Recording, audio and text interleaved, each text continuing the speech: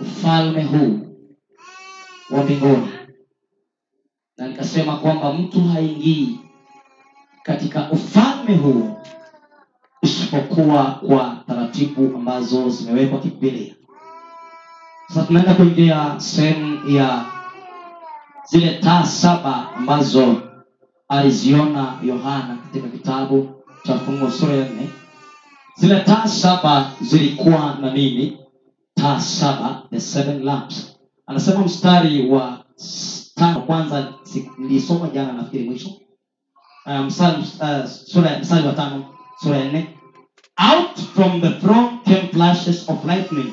Alipoona pale kutoka kiti cha enzi palitokea miale, ule utukufu uking'aa kama radi. Wanasema ni ile ule mtindo wa radi. Anasema kulitokea flashes of lightning, manake ni kama mwanga unaong'aa kwa kung'aa. Yangu inasema flashes of lightning ni mwanga unaong'aa kama waradi. Anasema and rumblings, anasema na mungurumo mingi, rumblings, and peals of thunder, na kukawa na radi.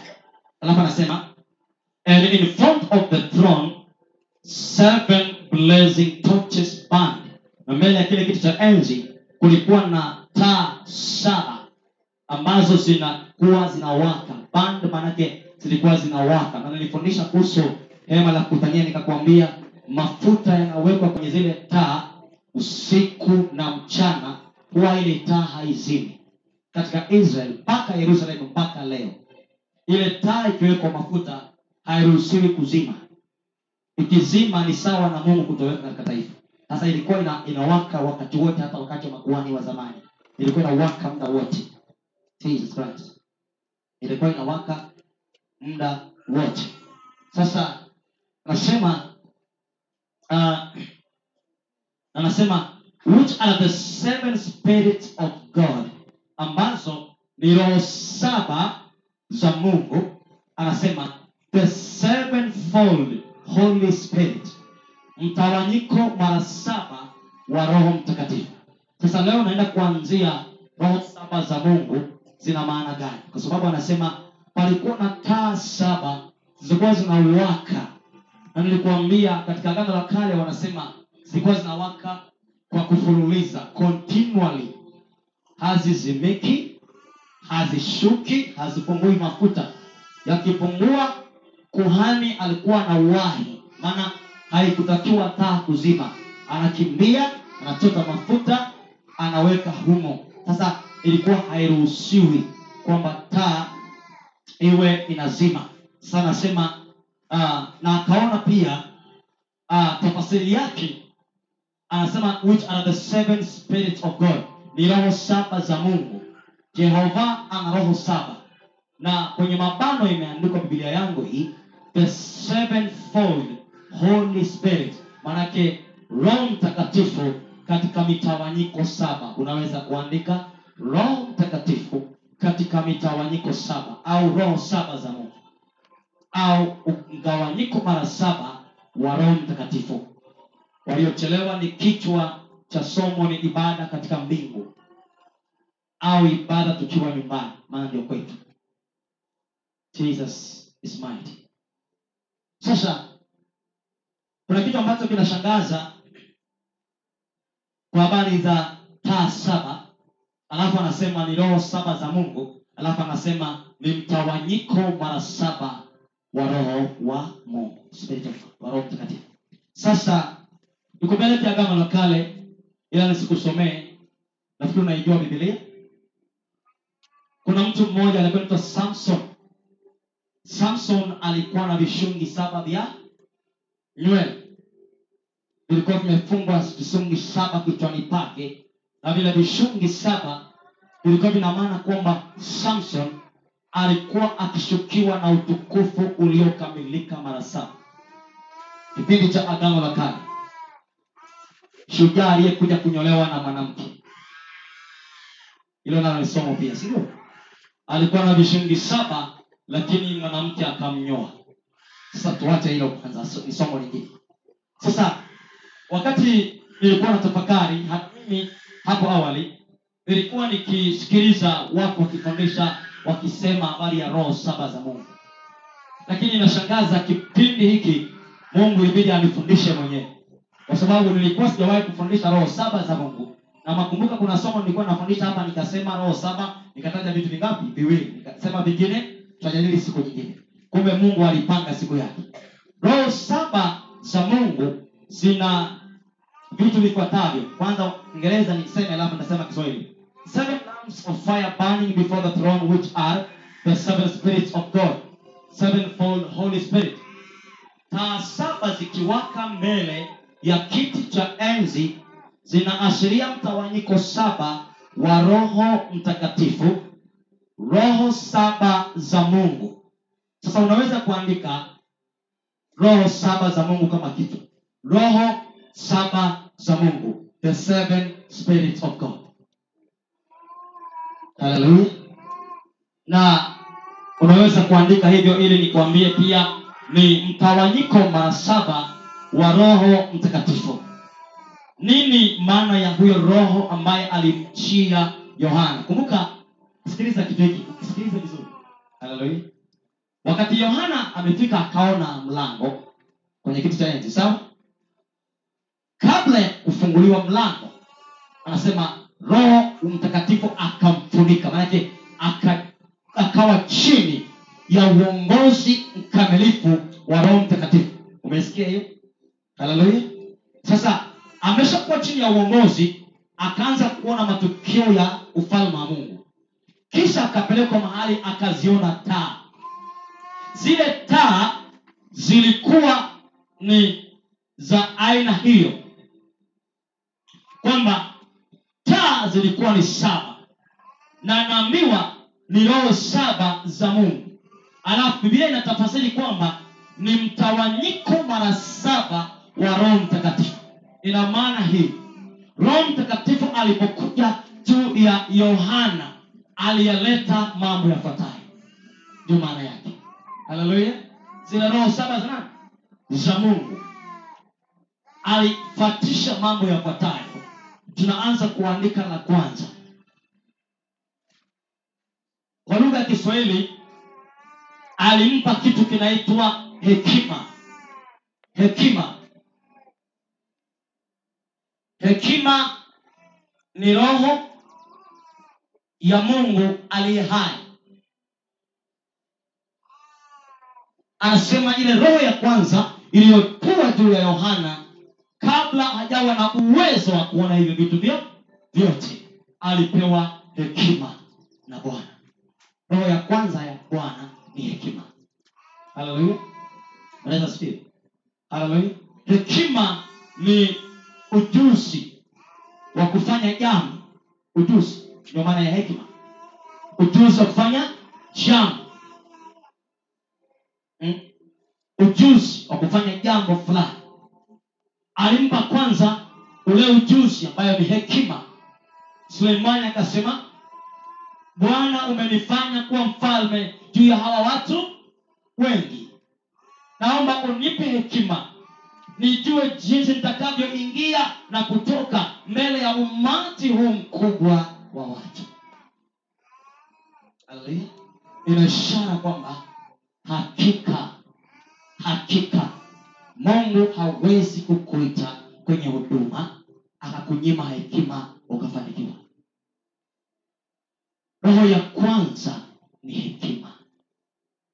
Ujuzi wa kuimba, ujuzi wa kuhubiri, ujuzi wa kuongea na watu kama mchungaji, ujuzi wa kufundisha watu kama mwalimu. Lazima akupe ujuzi wa hiyo kazi. Haleluya. La pili, akampa maarifa. Andika maarifa. Haleluya. Maarifa ni nini? Kiingereza kinasema know how to do things. Maarifa. Lakini Kiswahili kinasema uwezo na ufahamu wa kutenda jambo. Haleluya. Uwezo au ufahamu wa kutenda jambo, maarifa. Anasema watu wangu wanapotea kwa kosa nini? Maarifa. Haleluya. Sasa Sasa wakikosa maarifa, manake wamekosa nyenzo au vitu fulani vya jinsi ya kutenda wanataka kukifanya. Pengine kufunga hawajui jinsi ya kufunga. Haleluya. Hawana maarifa. Kuomba hawajui jinsi ya kuomba, hawana maarifa. Kutafuta uso wa Mungu hawana uwezo huo. Sasa anasema roho ya pili ilikuwa ni maarifa. Namba 3. Na usikilize vizuri. Haleluya. Si rahisi ukisikia watu kufundisha vitu hivyo. Niwahi kusikia mara moja mhubiri mmoja anasimulia ni wapi. Niwahi kusikia mtu mmoja akifundisha hivi. Mtu mmoja. Ya 3 inaitwa ufahamu au uelewa. Andika hiyo. Roho ya ufahamu. Sasa ninamfahamu Mungu. Haleluya. Bwana asifiwe. Sisikii amen, nafikiri tuko rohoni sana. Roho ya ufahamu. To know. Sasa namfahamu Jehova. Ni rafiki yangu. Haleluya. Bwana asifiwe. Ile roho ya kumfahamu Mungu anakupa roho ili umfahamu tena yeye. Anakupa roho ili ufahamu huduma yako. Anakupa roho ya kufahamu jinsi ya kufanya hiyo huduma, ufahamu wa kazi yako.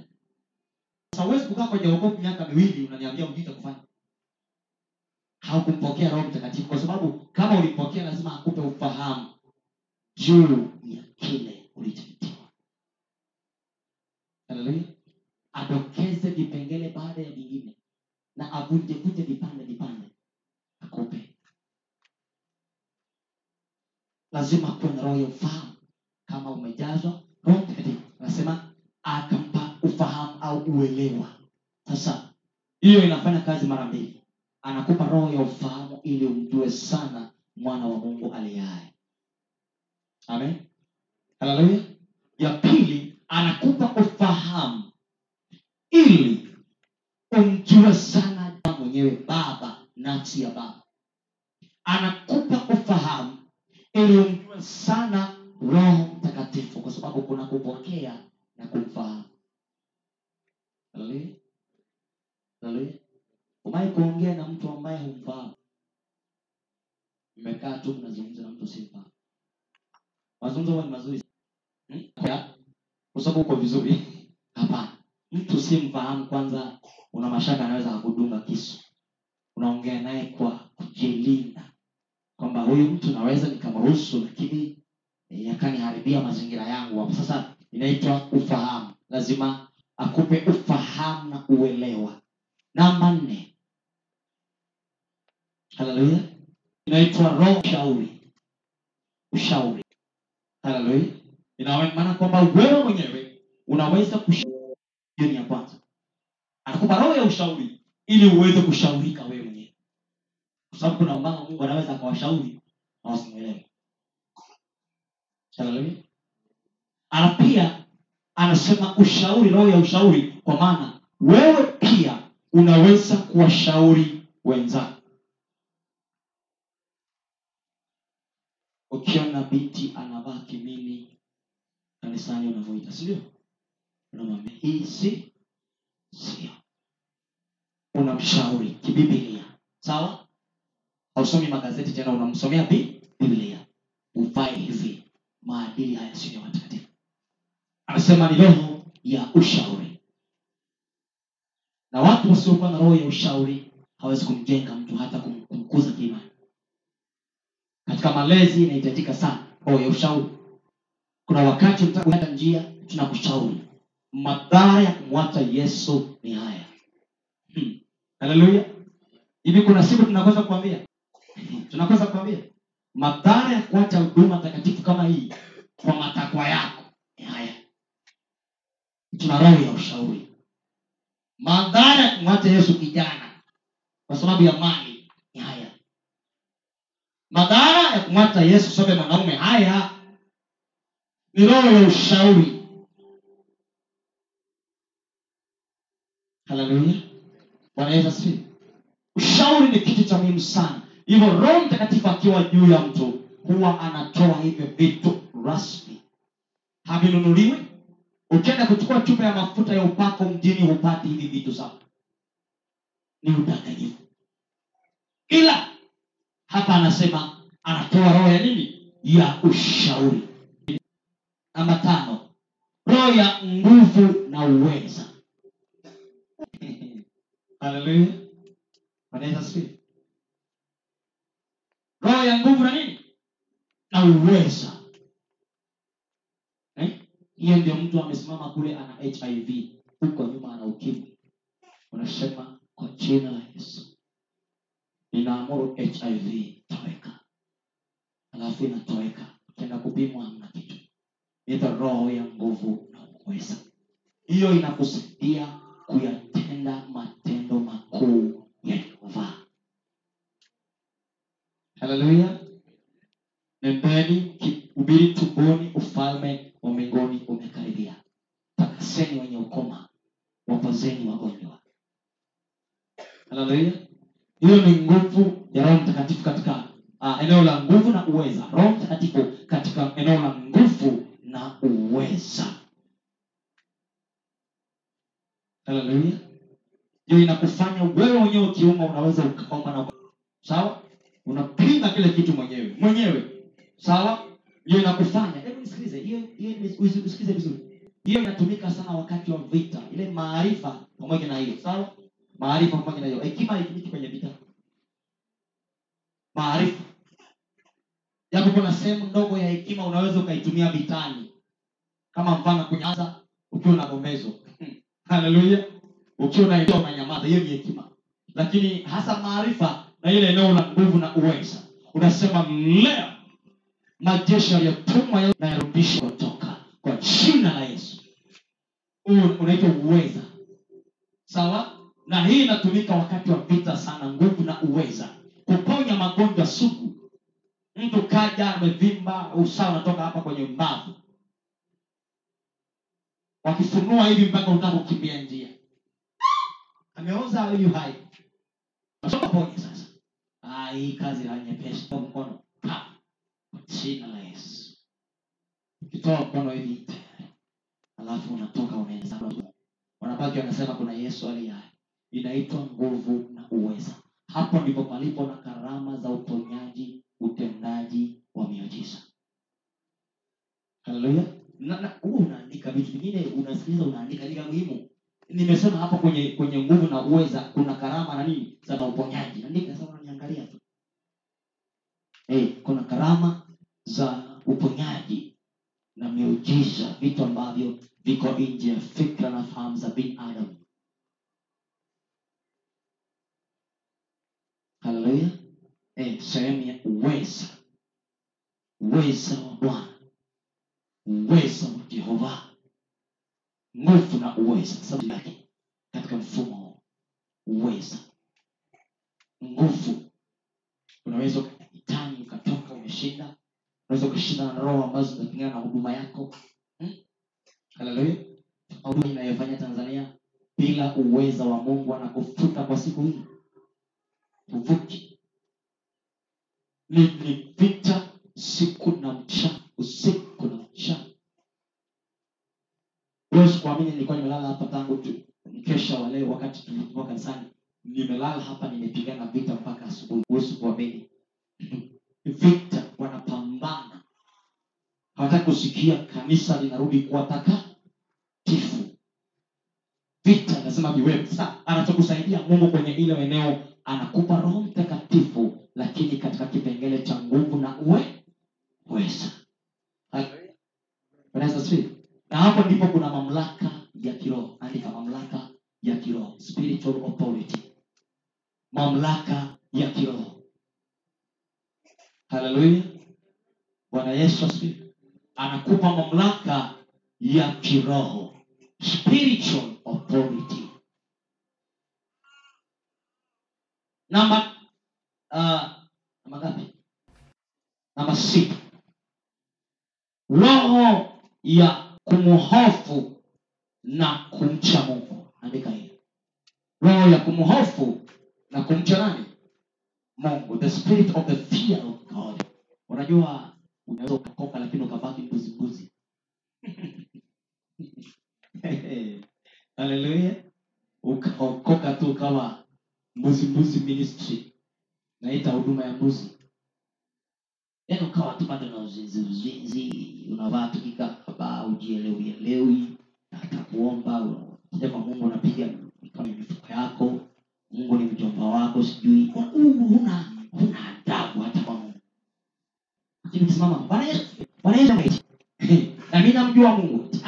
Unamjua Mungu, lakini mtindo unaoishi kiibada, kihuduma. Unatumia Facebook na Instagram na nini? Hii roho ya kumcha Mungu haipo. Sisi ni roho, sawa? Spirit. Lazima uwe na roho ya kumcha Mungu na kumhofu nani? The fear of God. Nikitenda zina hivi, usalama ufalme wa Mungu kwa wapi? Hofu ndiyo roho iliyokuwa juu ya Yusufu. Kawekewa mazingira yote stahiki ya zinaa. Nisema mazingira stahiki manake hata angefanya zinaa hakuna mtu angelijua. Singekuwa siri ya kwao. Tunasoma Biblia, unaelewa? Akafukuza watu wote nyumbani, akamwambia nendeni mkatembee mjini, waenda kwenda kuleta mpunga huko porini, nendeni na baki na Yusufu leo. Yaani hakatizi hapa mpaka afanye zinaa. Yusufu akasema, akapiga ile ya kiroho. Akasema nifanyie jambo la namna hii mbele za Mungu wangu. Ni roho ya hofu. Pia vijana wengi hawana roho ya hofu. Hauna hofu. Unazini. Unaanzia wapi kwenye zinaa? Yaolewa. Unaanzia wapi? Fikiria tu hata kwa ugali tu, ugali wa wakili za ugali. Fikiria unaanzia. Unaanzia wapi? Hofu ya Mungu. Unaanzia wapi kutoka kwenye ndoa kufanya zinaa? Inaanzaje? Binti mkubwa kama wewe, unaanzaje tu kuvaa kinguo, miguu yote iko nje, umepaka mafuta, miguu iko nje, unaanzaje? Una hofu. Wewe umezaliwa wapi kwanza? Wewe hayupo. Swali la kwanza, umezaliwa wapi? Waliozaliwa na Mungu wana tabia za Mungu. Sawa? They have the character of God. Na ndio maana katika ile bustani alipogundua wa uchi akawavika ngozi. Sasa leo huwezi kuvaa nguo hapo unapaka mafuta kuonyesha tu hauna hofu ya Mungu. Haleluya. Bwana si. Unasikia siku hizi wanatongozana makanisani eti. Unaanzaje kumtongoza mtu mnaimba naye madhabahu? Unaanzia wapi? Mnaimba naye kwaya mpaka unampa mimba. Where do you begin? Hii roho ya hofu na kumcha Mungu imetoweka. Haleluya. Hebu nikurudishe wakati wa Agano la Kale, wakati wa Habili. Habili akatoa dhabihu nzuri ikamwendea Mungu aliye juu sana. Elohim. Elio, sio Elohim. Elio. Yehova, Elio. Hamaleki, Mungu mfalme wetu, mfalme. Hamaleki vitani huwa hashindwi, sababu yeye ni mfalme. Na wajua mfalme ni mfalme. Mbona usemi amen? Nimesema hivi, vitani huwa hashindwi. Hamaleki ni mfalme. Sasa wajua mfalme ni mfalme. Basi niache maana hujanielewa vizuri. Katika mazingira yote ya kiroho ni lazima mtu afike mahali aelewe ni sharti amhofu na amche Mungu. Habili akatoa dhabihu zile uimbaji unaokwenda, yaani ibada za mahubiri ambazo Jehova akisikia hata kama hapendi kukuinua lazima atakuja kukuinua tu. Sema aina hii ya mahubiri kwenye kizazi cha ukorofi lazima nitakuinua tu, haijalishi muda. Sema naona hiki kizazi nani watu wote wanataka pesa, watu wanataka kuolewa, matatizo mengi. Utamhubiri mtu utakatifu na haki kila siku? Wapi na wapi? Kila siku utakatifu. Watu wanataka pesa, wanataka kufanikiwa, wanataka kununua magari, wanataka kuona kuolewa. Watu wanaumwa. Hata kama kuhubiri uponyaji sasa wa mwili wao. Wewe unakalia mambo ya mbingu kila siku. Lazima hii ni kuinue. Anasema ni sharti ya hilo. Sikiliza. Habili alipotoa dhabihu. Kuna kitu kinashangaza.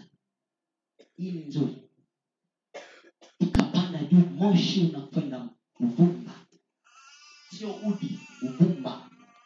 Ukaenda. Umejua kwa nini nimesema sio udi, sio? Kwenye nguo nyeupe.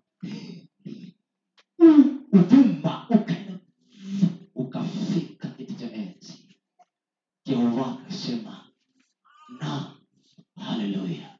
Akanusa akasema nimepokea. Yule mwingine Kaini na laki kwanza linatisha. Akaja na sima vitu gani yale aliyaleta kwa Mungu? Mauzinzi, uongo, uasherati. Akakusanya uasherati, uzinzi na akakusanya kwenye ibada. Yaani unasikiliza, akakusanya uzinzi, uasherati na uongo, akakusanya akaongeza na mchuzi, akaleta kwa Mungu. Alipoweka kuanza kuteketeza, moshi ukaenda mbao, ukaenda kwenye miti. Sio juu, moshi ukapinda, ukaenda kwingine. Alipoona moshi umekwenda hivi, akajua zamani ukichoma kitu kwa ajili ya Mungu, moshi hata kama kuna upepo ulikuwa unapanda juu straight bila kupinda. Hata kwenye madhabahu zile za Agano la Kale kwenye hema la kutania, walipokuwa wanachoma zile gumba, sawa, hata kama kuna upepo dirishani zisinyoke. Sasa ilikuwa ikipinda haijakubaliwa, yake ikapinda ikaenda huko maporini, akamvizia ndoa. Akachukua sijui sululu sijui nini, akamsogea akasema wewe ndio unajifanya unaimba vizuri, nafikiri umeshanielewa.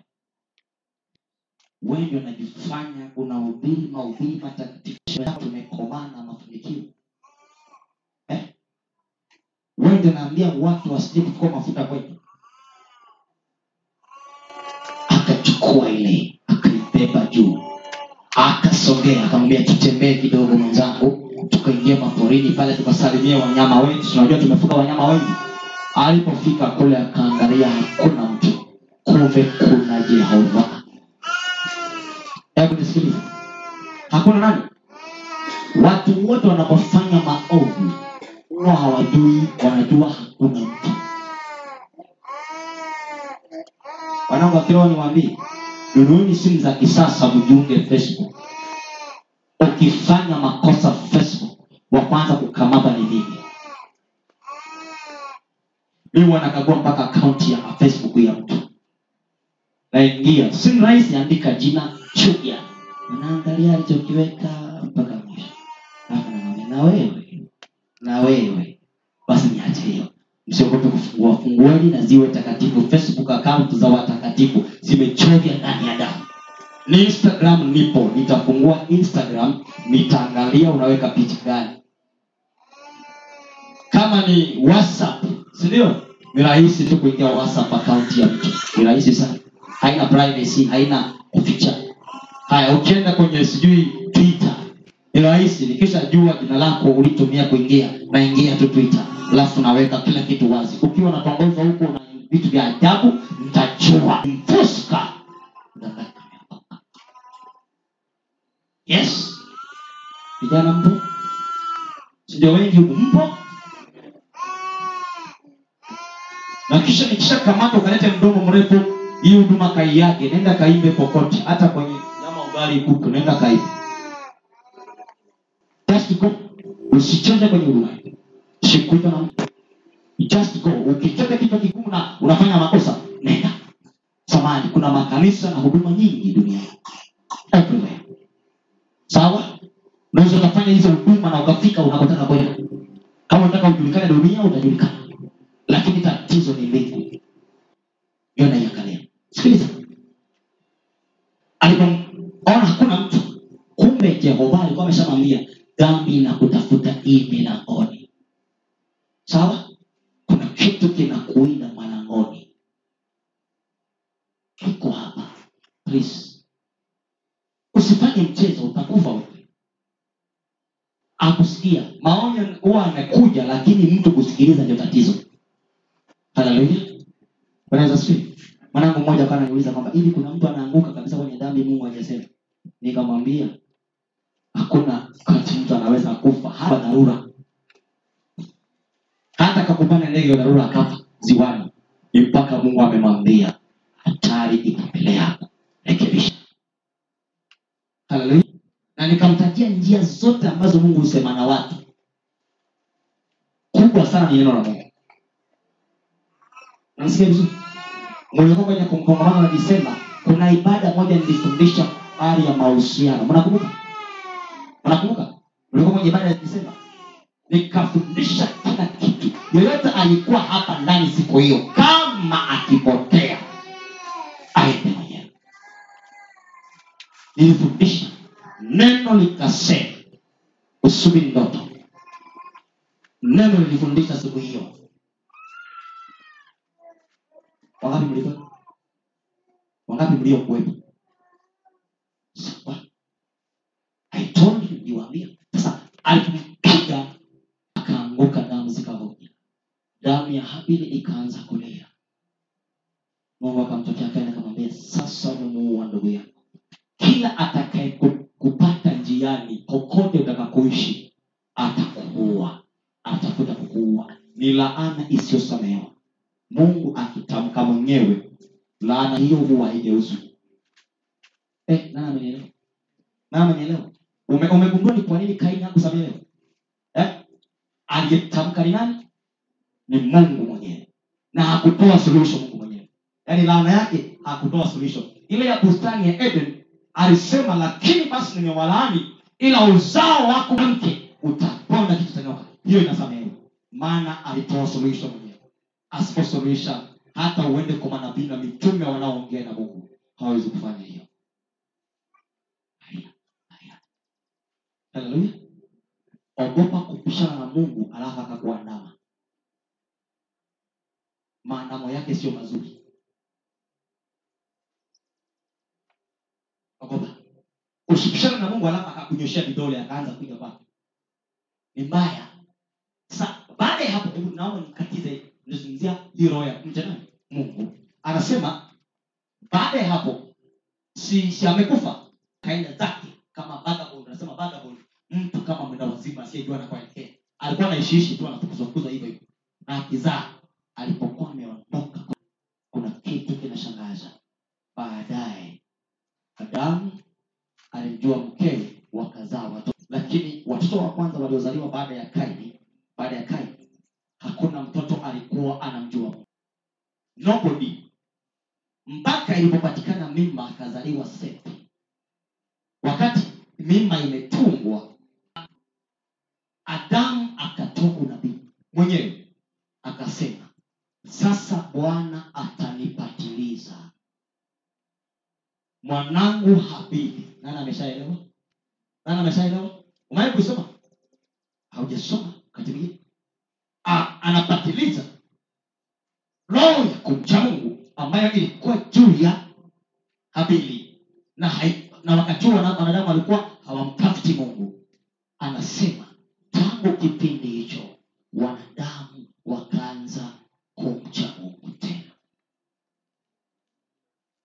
Yes, yawezekana kwenye ukoo wenu vizazi vilivyopita hakuna mtu alimcha.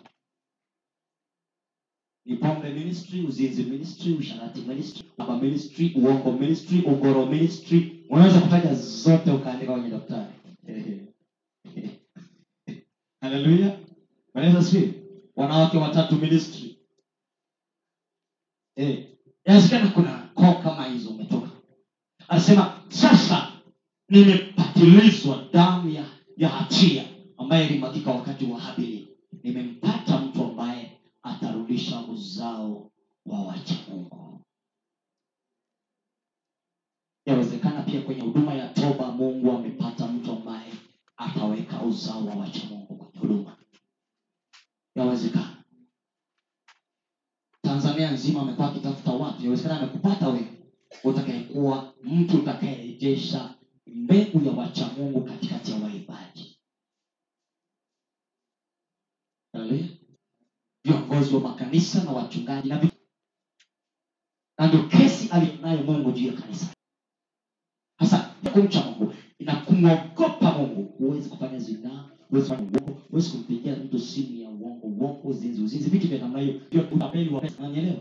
Unakwenda mahali unamwambia mtu nipe, unakula pao, unakata vunja line, unatafuta line nyingine. Huwezi kufanya vitu vya namna hiyo. Ukiwa kazini, ukitaka 100,000 unabaki na mshahara huo. Huwezi kuiba pesa ili uongeze mshahara. Sawa? Ukiwa unafanya kazi kama ni binti na kampuni unaifanya kazi nayo ina wanaume wengi hawana maadili, mwajua wanaume kazini huwa hawana maadili, mwajua, sio? Sasa lazima uonyeshe uchaji wa Mungu. Haleluya. Bwana asifiwe. Na ukienda chuoni, sio chuo kinakunyoa kiroho. Ni watu wanasema tu chuoni. Na nilitoka chuoni na injili hii na hii. Sawa? Huwezi kudanganya kwamba eti chuo kinaloga watu, kinaloga kwa dawa gani? Eti chuo kinabadilisha watu. Ndio shangaa wanakwenda chuoni ndio wanakatika.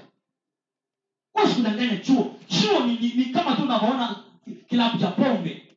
Kwani wewe unaweza kutoka hapo kwenye kilabu cha pombe? Ndivyo chuo. Kuna watu wamehitimu uzinzi wa shati na ukaba tangu primary, amekuja mpaka chuoni anajuza. Sasa wewe utajiuza tangu umezaliwa, umekuwa kanisani. Utaanza kusema chuo kimekuloga? Hapana. Haleluya. Bwana Yesu. Bwana Yesu asifiwe. Huwezi kusema yes. Hawezi kusema chuo kinatuharibu. Never. Ni mtu mwenyewe anaanza kufanya vitu kinyume na Mungu. Mwenyewe. Mtiini Mungu.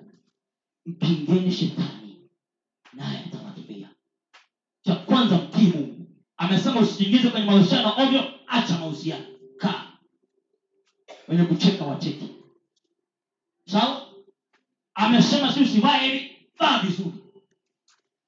Mtii Mungu. Amesema dumu katika maombi, ukikesha katika roho. Fanyia kazi hiyo. Haleluya. Bwana Yesu. Kuna mwingine bwana analala, hii sauti yote unataka kulala. Hii. Nitakujia huko. Sikiliza. Bwana Yesu. Tunaelewana? Yaani siku ya mwisho watu wataenda kusimama karibu na shetani. Wanasema Mungu huyu hapa. Mungu huyu hapa. Huyu tu ametusababisha tujana. Tunaelekea huko. Mungu anamwambia shetani, kwanza wewe akutupa kwanza na mtupa. Unajua atatupa wa kwanza. Yaani anaanganya watu lakini atatupa wa kwanza. Nyinyi mnabaki kwenye kesi wanadamu. Tangu kusema ndio aliendelea kwenye washirati anakuambia, wewe nilisema unitii mimi, umpige adui atakimbia. Maana hatua ya kumtii Mungu inafanya Mungu akulinde. Sasa unataka kumtii Mungu ali hai, alafu unataka kulinde. Anakulindaje? Sasa unataka kibali alafu hauna msimamo. Yesu. Haleluya. Ina maana gani? Vijana mnisikilize, mimi ni kijana, nimevuka ujana huo. Tusidanganyane chuo, mazingira, acheni mchezo. Ni mtu mwenyewe anavyoisadiki njia ya msalaba. Anavyoshika na kumtii Mungu katika njia ya Kristo. Kila anachokataza Mungu usimshindane naye. Ndio maana ya utii. Haleluya. Haleluya. Hata kama kimekufurahisha, hicho unachofikiri kwamba ni furaha, hata kama kimekufurahisha, achilia mbali, achilia tu, ufe hata hivyo hivyo, lakini hicho kitu kiache, kwa sababu kumtii Mungu ni kula mema ya nchi. Yes.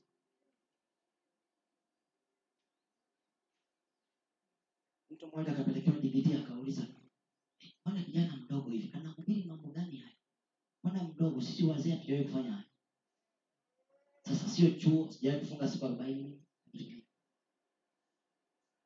Weka msimamo wa kumcha Mungu. Hiyo roho ikae juu yako. Ninaomba Mungu akusaidie roho ya kumhofu Mungu na kumcha ikae juu yako. Kiwango cha kwamba kijana mtu akikwambia zinaa hata aweki matrilioni kutoka mpaka angani, unamwambia wewe ni wajinga kuliko wajinga wote. Mimi sichukuli na pesa.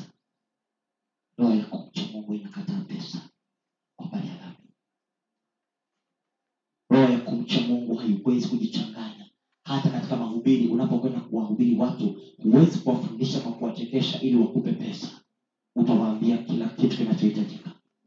Kama umeiba wake za watu, utawaambia umeiba wake za watu. Kama umetorosha mabiti, utawaambia umetorosha. Kama ni nini, utawaambia kila kitu. Kama nyinyi waongo, unasema ninyi ni waongo na wajua kijiji hiki.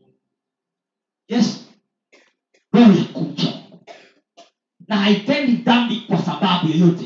Kwa sababu ya mijadala fulani. Unajua ilikuwa ikawa lakini zote hizo zingine haziruhusiwi. Roho ya kumcha Mungu inakaa ndani ya mtu huyo. Roho ya kumhofu, kumtetemekea Mungu. Haleluya. Bwana sisi. Mabinti niwaambie kitu fulani. Mkianza kuishiwa roho ya kumcha Mungu mnatongozwa. Hiyo ni ya kwanza. Mkianza kuishiwa roho ya kumcha Mungu na mwili wako hivyo, unaanza kuvaa nguo zinakubana uonyesha watu shape ya mwili. Hofu ikaanza kukuishia. Alafu unaanza kuishiwa na utu wa binadamu, kuwatafuta wanaume.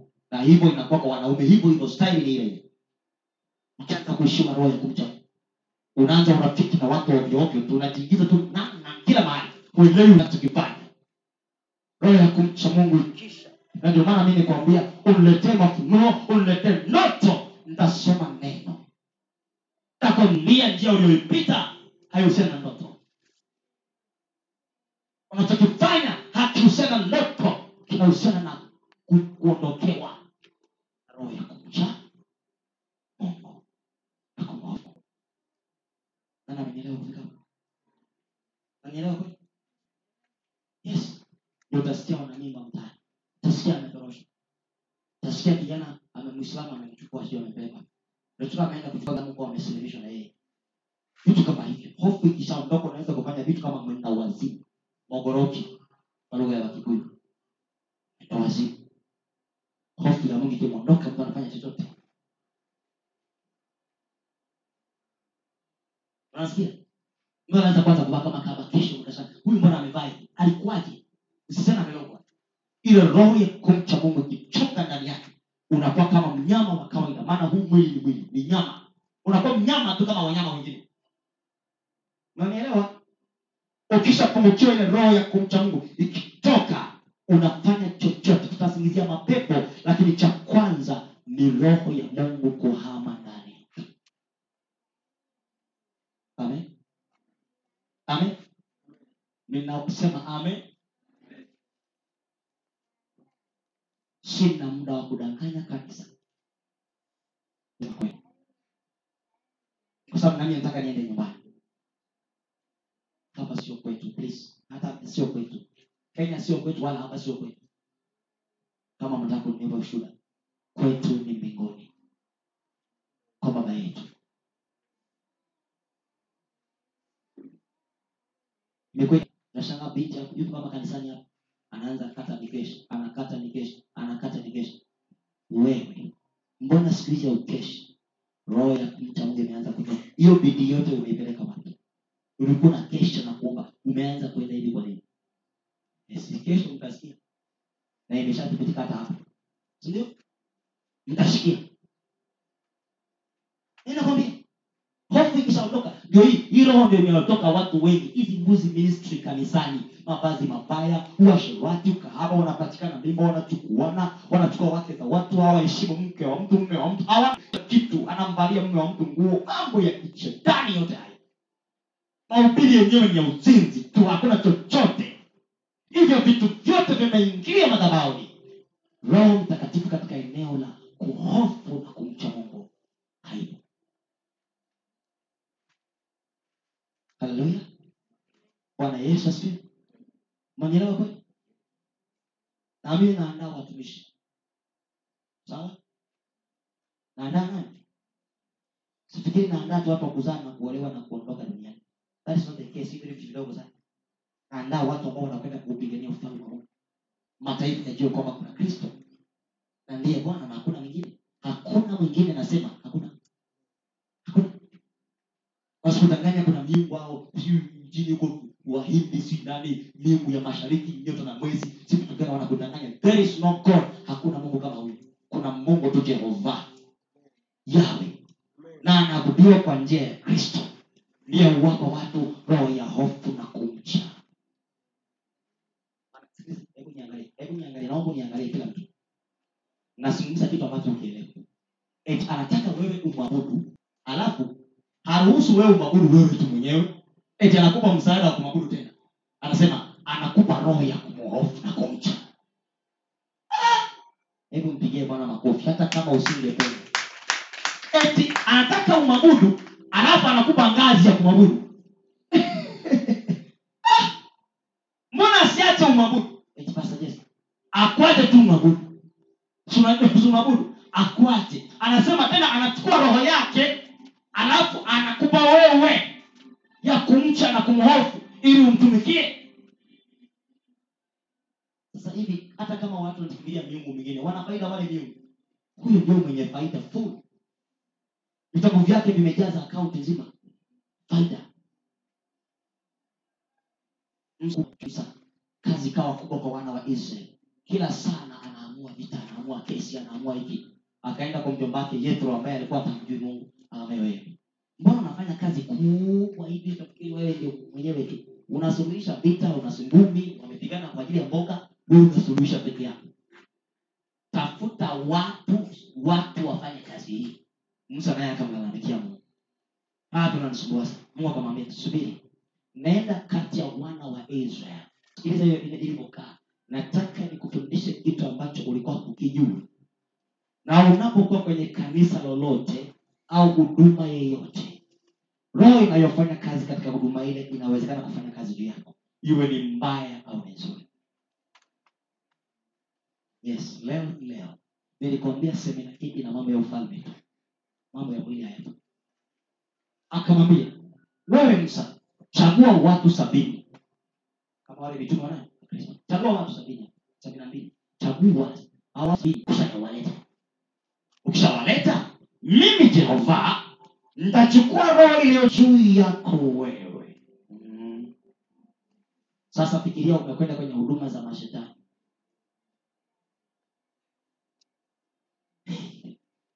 Roho iliyokuwa inafanya kazi na wewe. Sasa ndio nitachukua roho iliyo juu yako niweke juu ya hawa watu, nao watakusaidia kuwaamua Waisraeli. Anaweza kuchukua roho iliyo juu yangu mimi hapa akamgawia kila. Sawa? Na unajua inafanyaje kazi? Unapoombewa kwamba nakubariki kuwa kiongozi, hiyo roho inayohubiri utakatifu inakaa. Sawa? Unaenda kwenye mstari huo kama ni kiongozi kina mama, hiyo roho hiyo takatifu inakaa kwako. Ndio maana Elisha akamwambia, nataka upako mara 2 wa kwako wewe. Kweli akapokea. Ina maana roho inatoka kwa mtu hadi mtu mwingine. Hiyo haipingiki kwenye huduma yoyote, kanisa lolote. Ndio maana ukivamia watu ambao wanakwenda kwenye huduma za nabii wa uongo, ni wakali kama pilipili. Dharau, hawana lolote. Ni kwa sababu roho hiyo inakaa kutoka waliko. Okay, niseme ni kweli? Ni kweli? Ni kweli? Umeshaona pale shindani? Yaani unamshangaa kama mnyama fulani. Sio yeye. Ile spirit, ile roho inakalia. Hivyo itakuwa ni uzinzi pia inavaa. Inakuwa ni uzinzi ministry. Sababu anayewaongoza na ile roho inakaa. Sasa akamwambia, na alipofanya hivyo, hiyo roho ikakaa juu yao. Wakawa kama Musa, anasema wakaanza kunena kwa lugha, wakaanza kutabiri wote, mpaka kuna mmoja alikuwa yuko kwenye hema. Yaani hakuwa na wengine. Akakutabiri huko. Na wakasema, na kuna wengine wanatabiri tukulete. Sema mwacheni tu, ni roho wa Bwana anafanya kazi. Wakatabiri wote waliwa na wakaanza kufanya kazi pamoja na Musa ili awafikishe wana wa Israeli katika lengo lao. Hiyo roho kati ya watu hao. Haleluya. Wanapoisi ile roho inaomba. Huwezi kwenda na wewe kutaka kwenda. Maana ukiasi huduma hii utakapo popote, hiyo roho haiwezi kwenda na wewe, maana sio ya huko unakwenda, inakatika, inakuacha. Kama unataka Ngwasuma ministry, utavaliwa na Ngwasuma ministry. Leo ni leo. Ishtaki nitahama madhabahu ya toba niende. Go, hakuna tatizo. Utakwenda kuisha haya mafundisho. Unafikiri utakwenda kufundisha haya unakwenda? Utafikiri utakuwa na hofu kama ulivyokuwa nayo hapa? Usishangae ukaenda huko ukawa mpagani kuliko uliowakuta. Sababu hiyo roho haitakwenda na wewe.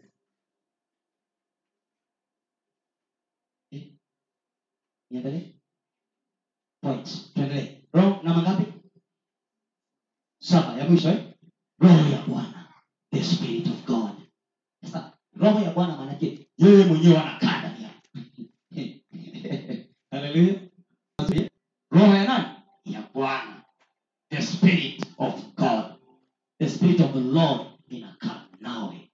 Yaani hamalek pale anakaa ndani yako. Sasa kama anakaa ndani maana yake na wewe ni Mungu duniani. Akasema akamfanya Musa kuwa Mungu kwa Farao. Haleluya. Umesikia vizuri? Umeelewa? Miungu ya Tanzania inapigana lakini haikuwezi. Hatimaye mpaka ushinde tu, kwa sababu Hamalek anakaa ndani yako. Jehova Hamalek, ile roho ya Bwana inakaa ndani yako. Sasa hizi roho 7 zikikaa ndani ya mtu, unasikiliza vizuri. Haleluya. Kamita katika kinaitwa hekima ya Bwana. Wisdom of God. Maana yake Roho Mtakatifu ni hekima ya nani? Ya Bwana. Hivyo yote kusanya pamoja inaitwa hekima ya nani? Ya Bwana. Ina vitu hivyo vimetajwa 7 vyote mtaoniko. Kiingereza wasema wisdom, the Spirit of God, wisdom, knowledge, understanding, spirit of counsel, of mighty, of the fear of God, the Spirit. Na zikishakaa ndani ya mtu hizo roho 7, sidhani kama kuna dhambi tena na utakatifu utatimia. Holiness will just, utakatifu kama utatimia, kwa sababu hizo roho zinamleta aliyekamilika ndani ya maisha. Haleluya. Na unaweza ukawa na hizi roho mpaka ukajitambua sasa nina hiyo ya ushauri. Kuna wakati nilikuwa nahubiri Israeli. Hapa ni mara moja niliwahi kufundisha somo linaloitwa ushauri wa kiungu, sio? Ule ushauri wa Mungu huwa inatoa tu kwa shauri ya roho wa ushauri. Kwamba hapa si na kutoa ushauri. Na unakumbuka ile somo nikiwa nafundisha nawaambia sio lazima ufuate, unaweza ukataa ufuate kwa sababu ni ushauri. Roho ya ushauri. Ukimshauri mtu unamwambia afuate. No, ni uchaguzi wako. Kwamba unaamua kuacha zinao unaendelea. Mimi naendelea. Sasa ni juu ya usipataka uache. No. Unamshauri, unamwelekeza, unamwambia sasa ni juu yako. Amua mabaya. Hata mimi nakuambia, amua kuitumikia huduma ya takatifu ya toba na urejesho, au uende kuzitumikia huduma zingine. Ni maamuzi yako.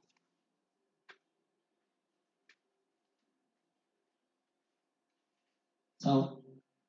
Haleluya. Msimamo uliowekwa ni hakuna mjadala. Kijana unataka kuoa, nyosha njia ya kibibilia. Unataka kuolewa, Biblia. Unataka kuwa towashi, Biblia pia imeandika matowashi. Nyosha njia yako. Unataka kumtumikia Bwana tu, nyosha njia.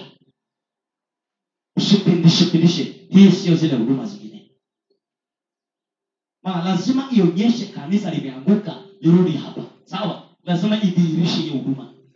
Isipodhihirisha hakuna tunachokihubiri. Tukienda kuambia watu kanisa limeanguka, tunawaambia wanatusoma everywhere. Facebook, Twitter, Instagram, maisha yako nyumbani, jirani, ndugu, wanaokujua umeokoka, wote waseme kuna Mungu. Hata wapagani wampe Mungu aliye naye. Haleluya.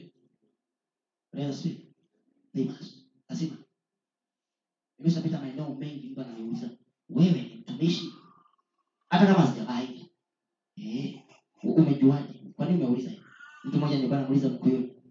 Mkuyuni pale wanafanya wanalangua vitu pale Mkuyuni. Wanafanya.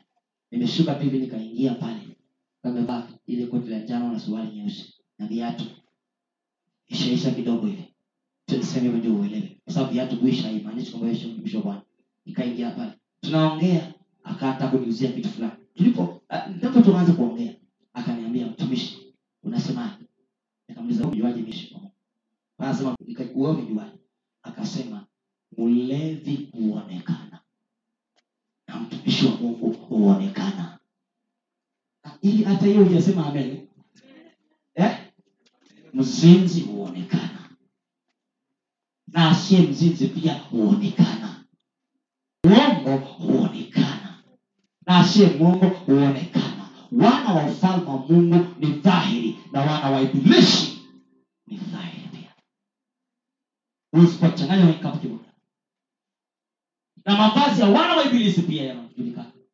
Kiona kimoja. Na mavazi ya wana wa Mungu yanajulikana kiona kimoja. Leo ni leo.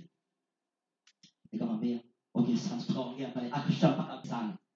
Akashapaya kifika laki moja kwa sababu ya kuongea na mtu.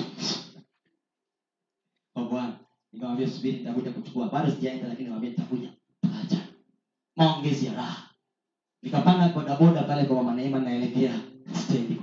Mtu mmoja akaniangalia. Bodaboda alikuwa ana t-shirt ya blue. Akaniangalia hivi, wewe ni mtumishi wa Mungu? Nikamwambia, umejuaje? Akaanza mjadala. Anasema yaani tangu umekana tu ulikuwa unaonekana wewe mtumishi wa Mungu japo sijui ni wapi. Hivi kanisa lako liko sasa anaweza kanisa liko wapi? Na kanisa tuko kule Soe. Tukaongea tukaendelea kuongea barabarani ananiambia, unajua watu nikamuuliza, na kwani mtu akisema alafu sio mtu wa Mungu utajua kweli? Sasa watu wakiigiza wanajulikana pia. Huyo ni mpagani. Nikabeba na bodaboda mwingine tena. Huyo naye akaniacha hoi kabisa. Kaniambia, mtumishi wa Mungu ndio na kuna nini? Yaani siku hizi kuna watu wa ajabu. Kama watu gani? Yaani mimi nabeba watu wengi sana. Wala kule wanakunywa pombe siku hizi. Akaniambia, na wale wengine pia wanakunywa pombe. Hivi hakuna tofauti sasa hivi. Akaniambia mpaka nikamwambia, wewe acha mchezo. Wewe unasema unachokijua sasa. Sisi bodaboda muda mrefu hapa. Ninaingia kila mtaa. Wala kule wanakunywa pombe siku hizi hawa na hao wanakunywa. Hakuna cha ulokole na wale wengine. Sasa hapa kila kitu kimechanganya. Changanyikeni ministry. Pombe. Hapa nakula vitu anakuja ibadani. Nachukua gitaa ya bass. Anirekebisha. Lakini kaonja vitu mtaani. Loba. Nakala na kutoa nini hapo. Uzinzi ndio kawaida. Uzinzi kwa acheza keyboard na uzinzi. Kwanza wacheza keyboard wengi na waimbaji ni wazinzi. Wengi. Hiyo ni kawaida kwa. Hii roho ya Mungu haipo. Ikikamilika katika nyanja 7, mtawanyiko 7, inakupa utakatifu na hekima ya Bwana. Yaani vyote vinakupa utakatifu na hekima ya Bwana. Tukaje? Akija kijana kwa anakuambia, please nataka nioe. Unampa hekima ya Biblia.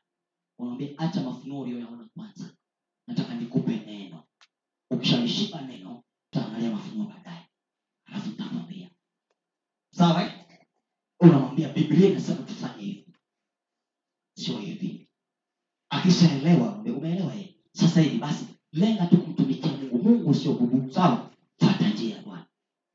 Anapunguza tamaa na kufukuzia wana wake, anamtumikia Mungu kwanza. Ile inaitwa ushauri wa kimungu. God.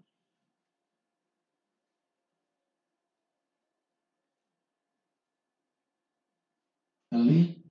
Akija mwanandoa hivyo hivyo na mshauri jinsi ya kuishi katika nyumba yake. Kwa Biblia inavyosema sio anavyotaka yeye, wewe. Biblia inasema nini? Unampa mafundisho ya hekima 7 za Mungu. Hekima ngapi? 7. The 7 wisdoms of God. Zinajaa. Akina hapa anatoka ameshiba, anakuambia nimesikia. Sitamwacha Bwana. Sitamwacha Bwana. Nilikuwa na mpango wa kufanya kitu fulani. Umeniwahi mtumishi wa Bwana. Sio wewe umemwahi, neno limemwahi. Sawa? Fanya maamuzi mabaya. Na ndio nakwambia kama usomi Biblia utakuja kufa kiroho. Biblia ni hekima yote. All wisdom iko hapa. Soma. Alafu Roho Mtakatifu akujaze hivi vitu vyote. Usome Biblia. Na ndio maana wanangu wote wa kiroho na wacha kwanza nikianza kumlea namwambia samahani usipomaliza Biblia hama uzazi. Na nasema mpaka leo mtu ambaye hajamaliza kusoma Biblia asome. Akisha kusoma Biblia yote. Sababu ni vyepesi kutumia hekima hiyo pamoja na ile unajaza ya Roho Mtakatifu kufika sana. Ama kuja tu maandiko moja. Unasoma maandiko moja mahali ambapo halihitajiki. Sababu sio kila andiko litasimama kwenye habari ya uongo. Sio kila andiko litasimamia uzinzi. Kuna maandiko mengi yatasimamia vitu tofauti na hivyo unavyofanya. Mpaka hata vita vya ulimwengu wa roho na aina za ndoto za kuona na mafunuo unaweza kupata tafasiri yako kupitia neno hili. Sasa usiposoma Biblia mengine itakuchota tu. Dada mmoja kwangu akaniambia mafunuo sio aliyaona. Nikamwambia wewe ni Jezebeli wewe. Jezebeli. Mafunuo sio ya nini? Hivi wewe kabisa unaweza kuona mafunuo kama unaniambia unahisi Mungu ndiye alikuwa anasema.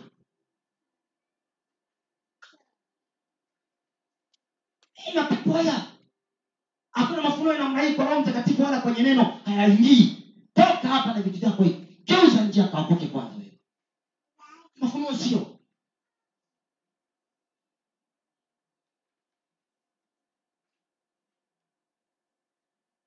Haleluya.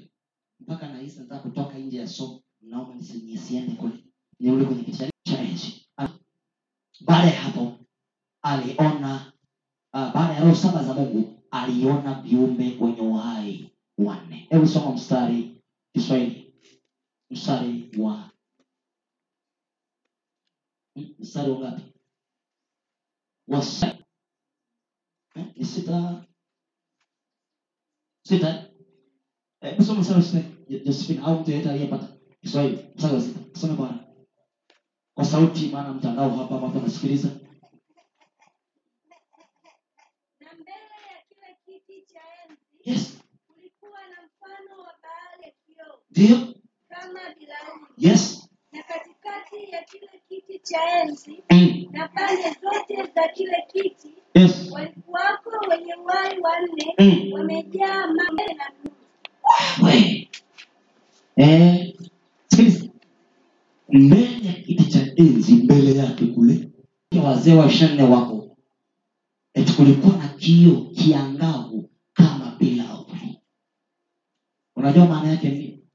Kitu ambacho ni kiangavu kama bilauri, ukisimama hivi unaonekana kote. Ina maana utakatifu wa kutisha wa mbingu. Unajua kioo? Ukiangalia kioo matongo unafanya. Sasa simseme unafanyaje? Kabla hujatoa unayaona. Sasa unajaribu unayatoa. Unatoa bizi wazee wame utoe. Umeangalia kioo. Umeamka asubuhi na maziwa usoni. Yanaonekana haya. Sawa eh? Matafuta maji unaanza kutoa. Ina maana hakuna anayeingia mbingu mpaka amesafishwa vizuri kwa damu ya mwana kondoo. Ameshinda dhambi kikamilifu. Hawasemi amen. Haleluya. Hata akadhambi kutukutii hako tu ukanyagi kiti cha enzi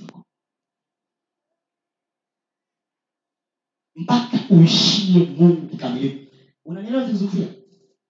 Samahani nimesema anasema hiyo kiangavu. Uangavu kama ni kioo. Na anasema Kristo, wale mnaojua Kristo, kuna kitu fulani siwezi kukueleza ama kiko. Kuna madini fulani yanakuwa yanaonekana iko, yani unaweza kuyaona huku mpaka kule. Yani ukiweka hivi madini kama ni hivi, unaweza ukaangalia hapa na ukao. Yani yanaonekana kama maji. Madini yanaonekana kama ni maji. Ndio amesema Kristo line huwa inaweza kuonekana mpaka upande wa pili.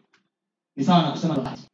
Yani madini haya ya Kristo ukimega kipande ukiangalia kama Jessica yuko hapa, unaweza ukamwona Jessica kupitia madini. ufike hapo na kauongo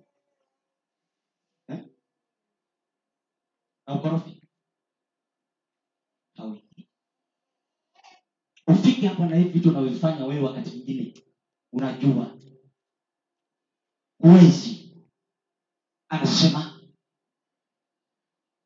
and around the throne, kuzunguka kile kiti cha enzi, yani kiti cha enzi hiki hapa walikuwa wamezunguka. Anasema in the center at each side of the throne, katika kila sehemu ya kile kiti cha enzi were 4 living creatures, viumbe wenyewe wanne, beings who are full of eyes in front and behind, wakawa na macho nyuma na mbele.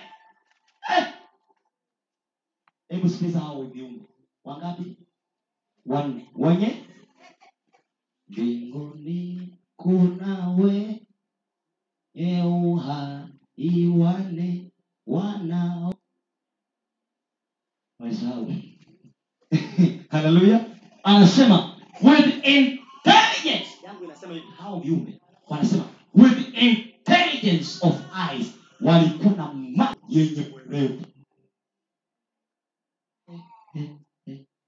Hakuna wajinga wale. Andika. Hao viumbe macho yao yalikuwa na werevu, intelligence. Werevu kama simba. Hallelujah. Simba wa kabila nani? La Yuda. Werevu kama simba. Intelligence macho yao. Anasema as to what is before.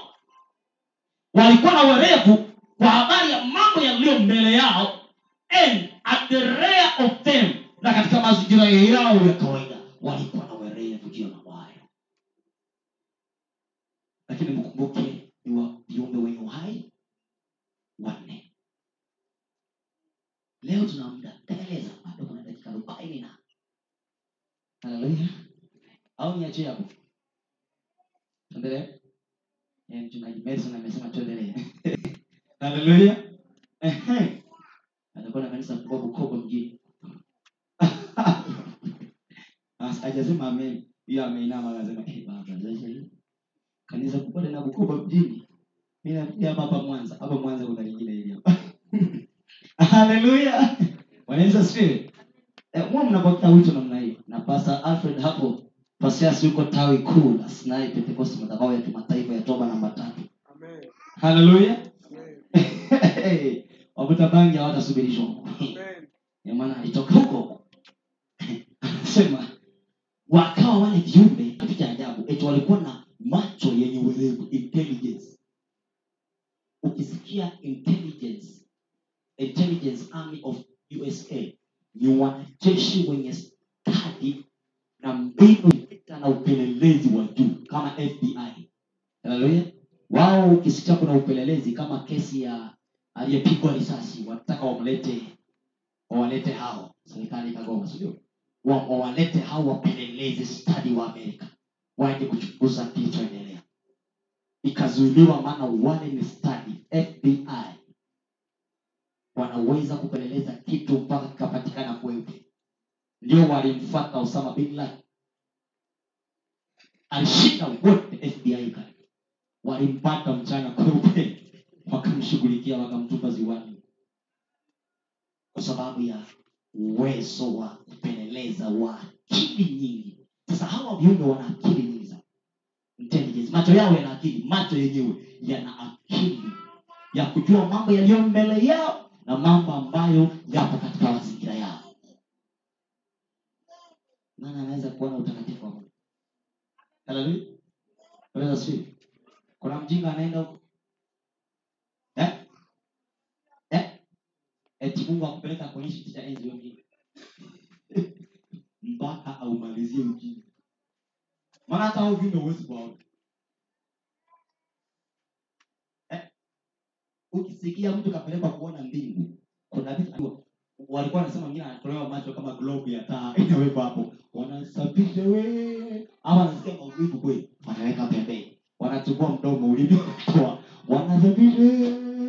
Utaongeaje na Mungu anatisha kama huyu? Wanachukua sikio, wanatoa sikio wanaweka pembeni. Wanasafisha na mafuta na maji safi, wanarudisha sikio. Unasikia uchungu. Mpaka miguu, mikono.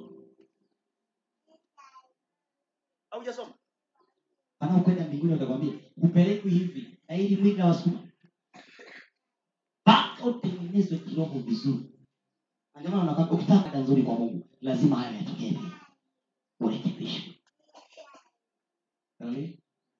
Unaweza sisi uweze kujiendesha kiroho. Na sivyo hii haiendi hivi.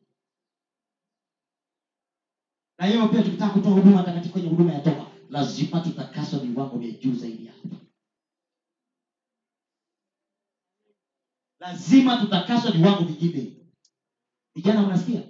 Mwe na uwezo juu ya jinsia. Jinsia inasumbua vijana. Jinsia. Ndio inataka kunyamaza patana ovyo ovyo. Utakaswe mpaka unaweza kujidhamisha nidhamu ya mwili wako. Hii hapa. Haleluya. Endelee. Mstari wa ngapi? Mstari wa 7.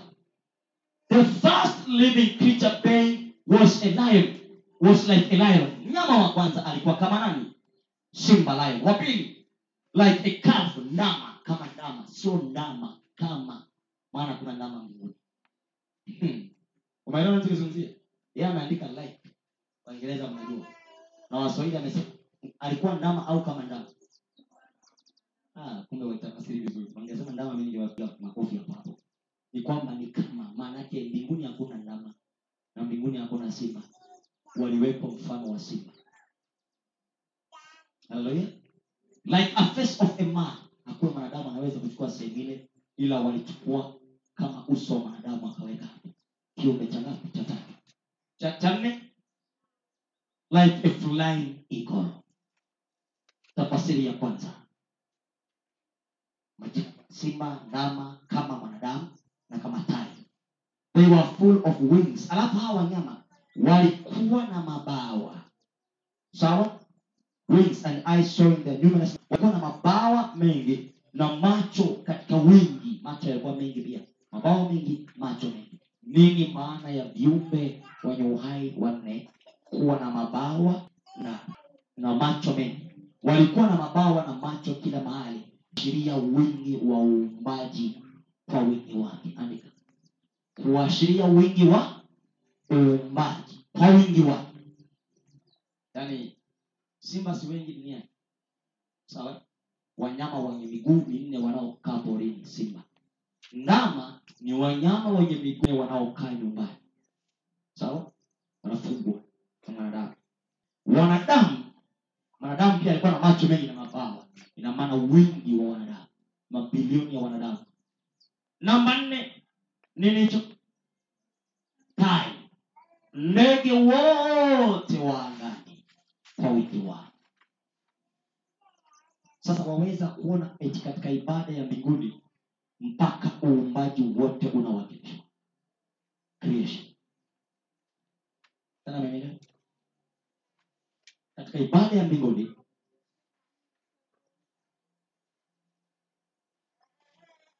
viumbe wenye uhai wanne wanahakikisha kwamba uumbaji wote wa Jehova Yawe unawakilishwa katika ibada mbele ya kiti cha enzi cha Jehova.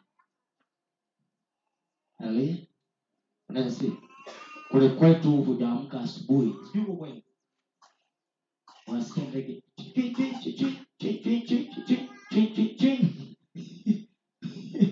wewe na ngoroto la mwisho. Unasikia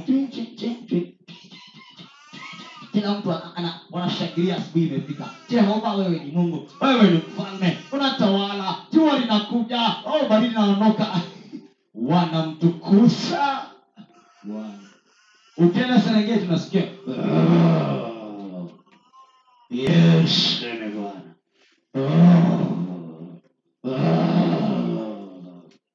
Yes, ni Bwana. Wao nao wanamtukuza Jehova. Haleluya. Wanaweza sikia. Na wanyama wengine kama nani? Ndama Ndama Kuna ng'ombe wengi sana asubuhi karibia wanapiga kelele. Unawasikia. Piga nyembamba, nyingine mwanazojua. Wanapiga, kuna wengine wanaweza kuamsha ukaomba. Maana wanahisi asubuhi inafika wanaanza kutoa sauti wanataka wale. Sio kama wanataka wale wanamwambia Jehova wewe ni Mungu, jua linakuja tukaliote leo. Sasa katika wingi wao walio nyumbani, mbuzi nao wako. Kondoo utaanza kusikia wanatoa sauti ile ndani. Kondoo utawasikia. Na kama katoka kalikuwa kamelala katoka kandama ka kondoo anaanza kanasubiri. Kanakuja kutafuta kuwapika na nyonyi. Nako kameangia asubuhi. Amen. Viumbe wenye uhai. Nimemaliza wote, wanadamu nao siwajua. Unaweza unalala kama mbolea ya kupatia mpunga. Ukijirusha pale unalala wewe, yaani utaamka mate mpaka suti imejaa, yaani uko vibaya. Na ulala saa 2 jana, unaamka saa 3 siku inayofuata, yaani liko hoili. Mbu washamaliza kazi wakachoka wakaahama, nzi nao wamekuja asubuhi maana wamewahi, yaani mtu analala kama ng'ombe. Hawafanyi kazi yao ya ibada. Nasema watukuze Mungu. Sasa sisi tunafanya asubuhi mapema, tuna kwenye vinanda hapa, tunaabudu, tunaimba, tunamtukuza. Sawa? Tunafanya wakati wote, tunaweka nyimbo nyumbani, unaanza kumtukuza Mungu, unarusha mikono kidogo. Tuna mambo tunayafanya. Anasema huko mbinguni vinawakilishwa viumbe wote, wao uumbaji wote wa Jehova unawakilishwa katika ibada ya Mungu. Wote. Haleluya. Na kuna ndege wakisikia wengine wakipiga kelele wanaanza. Kuna ndege mmoja tu anaanzisha. Na mwingine anaanza. Ameamka twende. Bwana aanze kutukuzwa. Kwaya zinaimba mpaka saa 1 asubuhi. Na ikifika saa 1 asubuhi unasikia wamenyamaza ndege, wanaota jua. Ukipita kwenye miti utaona ndege wametulia hivi. Si kweli? Unasikia? Unaona wamekaa kwenye miti wengi wametulia hivi. Jua unaona wamekaa karibu na jua, wanaanza kuota. Ikifika saa 4 wanaangalia mahali maji yapo kwenye vidimbwi, wanaoga. Wanapita hivi wanaoga. Alafu wanarudi kwenye miti. Ikifika jioni sana wanaanza kumtukuza Mungu. Jioni imekaribia tena nyumbani. Kama ni njiwa anakula ruti yake mpaka Bongo anaenda alipotoka. Yes. Inaitwa kumtukuza Jehova. Haleluya. Tuendelee. Viumbe wengi nimesema wenye uhai hawakomi usiku na mchana. Hebu walipokuwa na abudu walikuwa wanafanya nini hao viumbe? Tunataka tuone ibada ya kanisa la mwisho. Anasema walikuwa wanafanyaje? Mtu asome. Mstari wa 7. Maliza. Sio, naomba usome mstari wa 8. Nani? Twende tu mstari wa 8. Na hao wenye uhai wanne, kila mmoja alikuwa na mabawa 6. Na pande zote na ndani wamejaa macho, wala hawakupumzika mchana wala usiku, wakisema, Mtakatifu, mtakatifu, mtakatifu, Bwana Mungu Mwenyezi, aliyekuwako na aliyeko na atakayekuja. Amen.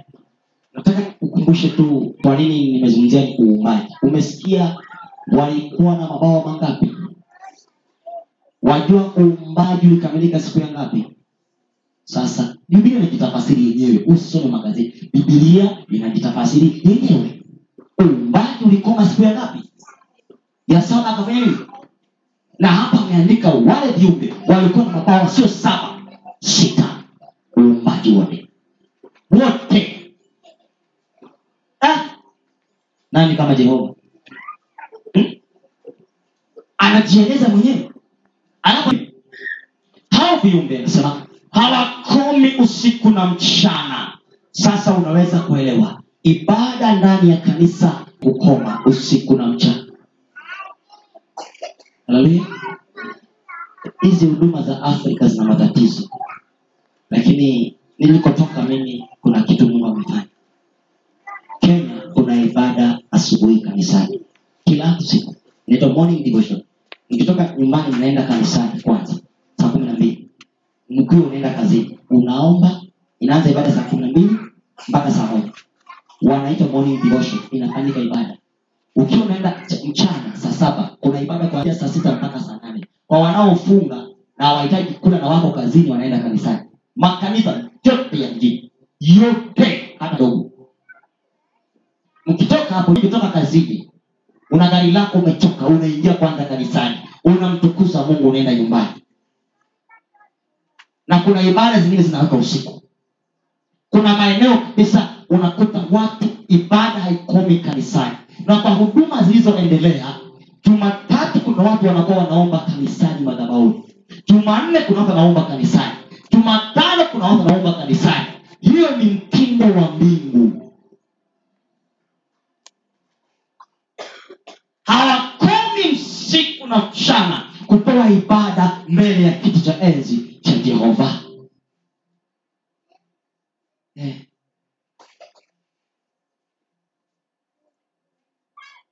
Haleluya. Hapo tuampangia watu zamu pastor. Uambie Neema Richard. Leo kwa sababu nina kushiriki Jumapili nzima utakuwa unaomba. Yes hiyo. Mwambie Alfred, wewe Jumanne wewe ndio unaliombea kanisa na hakuna anakuja kuomba na wewe, ni wewe. Alhamisi wewe, Jumatano huyo. Watahama ili kanisa bila kutoa taarifa. Pastor Divot, si kweli?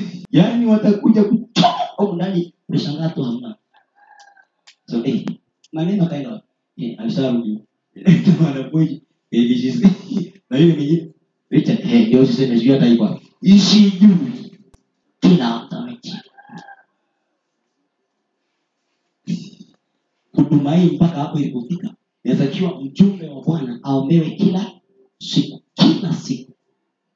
Hii tunatangazanga dharura. Vita vimemkumba, ndio watu wanaanza kuomba.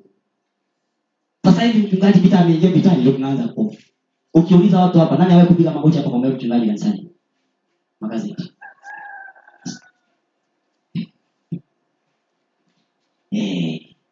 Simkolo na bashanda nyingi. Hiyo ubii sikupiti. Na bashanda nyingi. Leo tuambizane kweli sio? Ukitaka utoroke mapema, nitakwambia uone. Ukikutoa ni vibaya, bali uende. Kuna usiku na mchana haikosi ibada. Inatakiwa tuwe na maombi ya kiroho ya kuunganisha kila siku na masaa pia. Kwamba leo anayekwenda kuomba Jumatatu ni hawa saa 9 mpaka saa 12, saa 12. Kuanzia asubuhi mpaka saa 7 kuna watu wanaomba hapa kanisa. Hii ni sharti huduma lazima ifikie hapo. Vita vilivyopo hatuwezi hivi. Unajua mjaelewa. Hivi ningekupa vita vinavyopigana kwenye ulimwengu ya kazi hii ya kurejesha kanisa, usije kusimama hata saa. Uwezi. Unaambia hapana viatu hii na kurushia. Sitaki. Hivi hapo unasema shika. Unirejesha.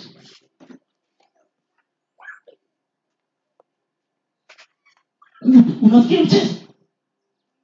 Inatakiwa Jumatatu watu wote wakuomba hapa. Jumanne hapa. Jumatano, Alhamisi, Ijumaa. Ina kazi zangu binafsi.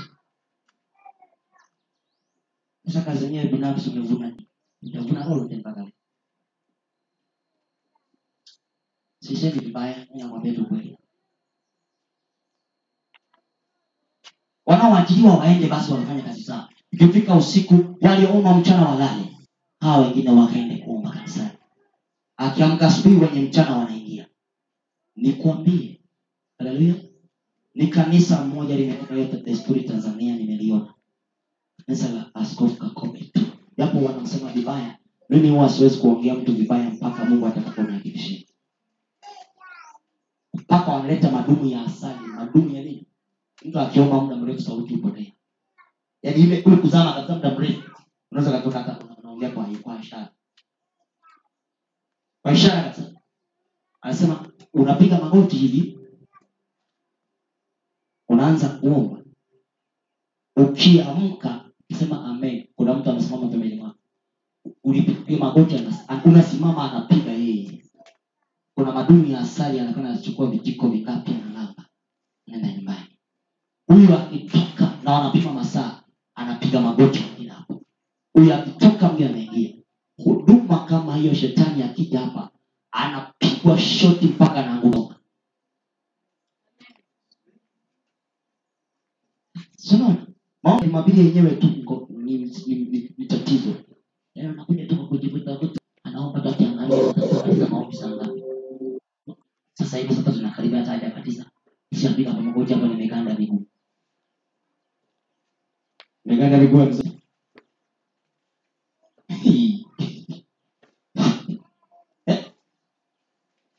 Sijui ni wafundisha au niachia. Watu waombe. Watu hivyo kila siku ni hivyo, wamepanga duty, yani duty Kiswahili ni atiba. Kila mtu na saa yake kuja kuomba, na asili nyingine kuomba na fulani. Hakuna mambo ya kuomba na fulani. Yule anakwenda kupiga magoti alipotoka yeye, na wana kiu cha kwenda kusema. Reinhard Bonke anakuja na mikutano Tanzania, mnaona inafanikiwa, hatumii ngagu wala chochote. Yule ni mhubiri wa injili ya Kristo tu. Madhabahu yake ukiangalia imejengwa, anafukia watu chini ya madhabahu wanaomba. Tangu mkutano unaanza kutengenezwa mazingira ya uwanja mpaka vyombo vinapakiwa juu ya minara ile, mpaka anasimama madhabahu, watu wanakaa mle ndani hawatoki, wanaomba, na sio mmoja, mamia.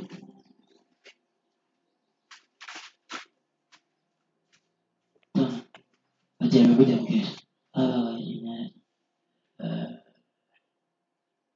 Anakesha huyo.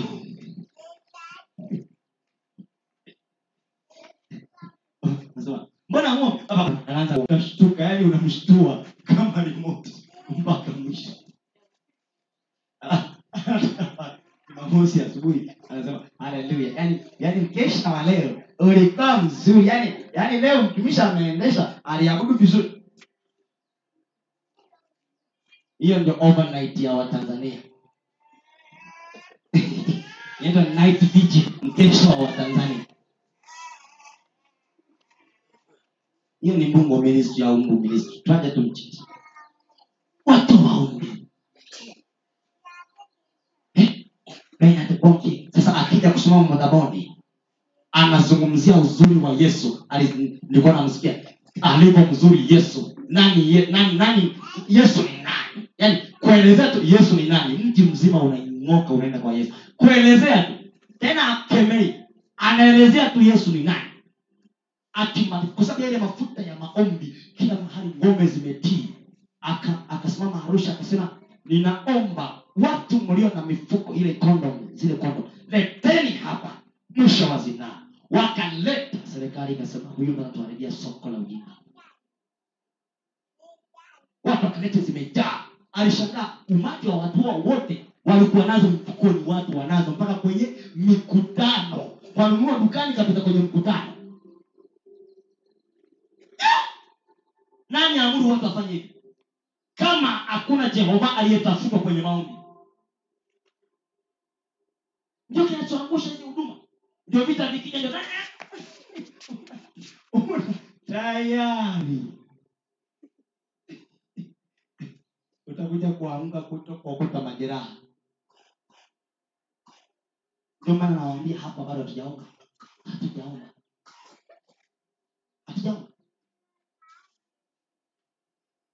Bwana Yesu, naenda kubadilisha mfumo wa maombi.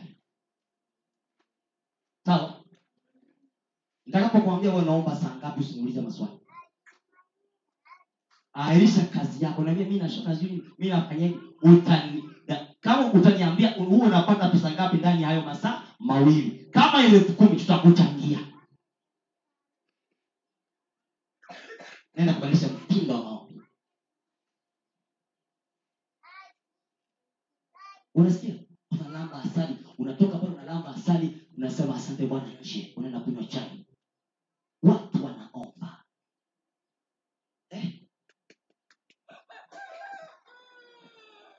Unasikia? Siku TANESCO wanataka kupisha umeme kwenye kanisa la Makobe. Nini kilichotokea?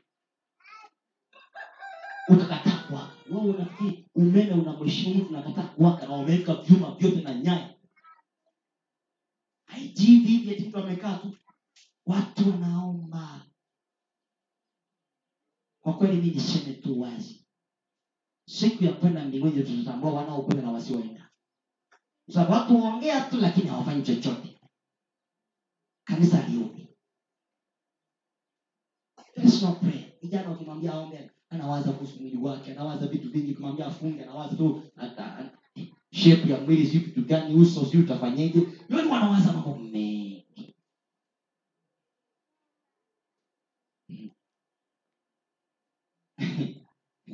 Mimi ni mlezi wa vijana. Nitakuwa nawaambia kila siku. Nikaa tu kwenye mambo. Mbona hakuna maombi? Ukiwaambia ibada, umekaa masaa matatu umefundisha, ukiwaambia ibaki kidogo maombi, unaona sura zinasoma. Wanajivuta miguu. Tena ibada ya vijana, sisi tumechoka, mnahubiri sana. Wanaenda. Sasa ndio nataka uwe mhubiri wa kimataifa hivyo. Wewe unajua kimataifa? Mataifa maana yake ukienda Rwanda, upigane na Mungu anayetawala Rwanda. Ukienda Ulaya, Mungu aliyegeuza Ujerumani makanisa kuwa baa, upigane naye mpaka ulete kanisa kwa Mungu. Unakwenda na ugali mdomoni bado hujatoa nini? Nyama zamani hapo. Mpaka umetoa meno imebaki ni maombi, mpaka ni maombi. Inafanana na maombi. Haleluya. Maombi, meno ni maombi, uso maombi, macho maombi, uso sijui niseme nini. Mpaka style ya kutembea wana maombi inajulikana. Huwezi kuona maombi anatembea kwa maringo hata siku moja. Tunajitikisa kama nafanya hivi. Huwezi kuona maombi anaomba anatembea kwa style. Huwa anatembea kama Kristo mwenyewe, hatua za kifalme na kiungwana. Huwa hawana mchezo wale. Haleluya.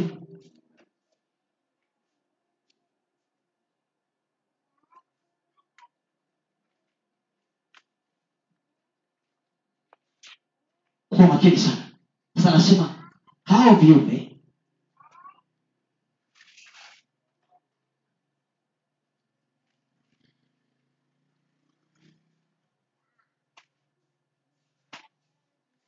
sawa.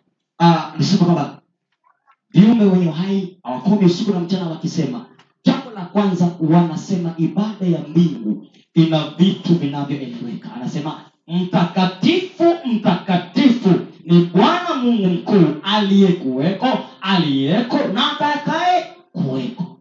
Maana yake ibada katika kiti cha enzi inazingatia utakatifu pekee yake. Andika hiyo. Sasa mimi sijui hao wachungaji wetu wanatuambia nini siku hizi. Na maaskofu. Nataka anayeingia huko mpaka ameacha dhambi. Lazima ameacha dhambi. Hata kwanza mbaya ni dhambi. Kama zamani dhambi. Kwanza huduma ni dhambi. Chochote kinaitwa dhambi. Dhambi. Nasema utakatifu. Waki alafu anasema hebu nisome. Holy, holy, holy is the Lord God Almighty, omnipotent, who was and who is to come. I am mstari wa 9. Soma mstari wa 9, Josephine. Nao wenye uhai wanapompa yeye aketie juu ya kiti cha enzi tukufu na heshima na shukrani, yeye aliye hai hata milele. And kusoma mstari wa 10. Ndipo hao wazee 24 huanguka mbele zake yeye aketie juu ya cha enzi, nao msujudia yeye aliye hai hata milele na milele. Nao huzitupa taji zao mbele ya kile kiti cha enzi wakisema, umestahili wewe Bwana wetu na Mungu wetu kupokea utukufu na heshima na uweza, kwa kuwa wewe ndiwe uliyeviumba vitu vyote, na kwa sababu ya mapenzi yako vilikuwako navyo vikaumbwa. Sikiliza, Biblia hiyo kuna vitu inapunguza, sijui kwa nini alikuwa na. The four living creatures do not stop day and night saying, holy, holy is the Lord God Almighty, who is and who is, who was, who is and is. Haya, wanampa kitu cha kwanza wanafanya katika ibada yao wale wenye uhai. They give glory, wanampa Mungu utukufu. Andika hiyo. Katika ibada zao wanampa Mungu nini? Leo nafikiri pesa imetangulizwa, sio? Sio? Siku hizi kwenye ibada nyingi pesa zinawahi. Natangulia mambo yote. Wanasema ndio Mungu asogee karibu na wewe. Elimu ya wapi? Wanampa Mungu utukufu, heaven, alafu heshima, honor, vitu vitatu, na shukrani milele na milele. Kuna utukufu, kuna heshima, alafu kuna shukrani, vitu vitatu. Mwaviona hapo? Angakoe manabii wa uongo wamesema, maona hata mbinguni wanashukuru. Haleluya. Andaa sadaka yako ya shukrani Jumapili ijayo. Tutaleta shukrani mbele za Bwana, maana hata mbinguni wanashukuru. Apostle, mtume. Haleluya. Haleluya. Kuna mtu ameandika lugha hapa tasielewi, lakini ina maana anasema amebarikiwa sijui. Lugha zia nchi gani? Sijui tatatia biera sijui. Tunaisoma baadaye. Utukufu, heshima na shukrani. Niwakumbushe, Bwana amesema sasa tumshukuru kwa sababu na mbinguni hata wale wanashukuru. Andaa sadaka nono ya kumshukuru Bwana kwa aliyokutendea mwaka huu. Washirika, amen. No, hii haihusu pesa. Hapana. No, maneno na vitendo vyako kwa Mungu sio vya pesa. Unapoenda, si Mungu amekaa, unaponenda kwake ndio wanaonyesha. Ubiri unajua kutengeneza mitaji. Wanasema baada ya kuomea wale wenye uhai wakisha sema tu utukufu, heshima, shukrani vina wewe milele, uliyeko na utakuwepo. Anasema baada ya hapo tu wanasema 10, the 24 elders, the members, nilikwambia wazee wa baraza la mbingu, the heavenly Sanhedrin, fall prostrate before him who is sitting on the throne, and they worship him who lives forever, and they throw down their crowns before the throne, crying out. Mbona tamu? Sikiliza, na uniangalie. Wakati wale viumbe wanaposema hivyo, ghafla na wale wazee 24 ya kwamba walisema wanasujudu, makosa ni zaidi ya kusujudu. Anasema they fall prostrate. Manake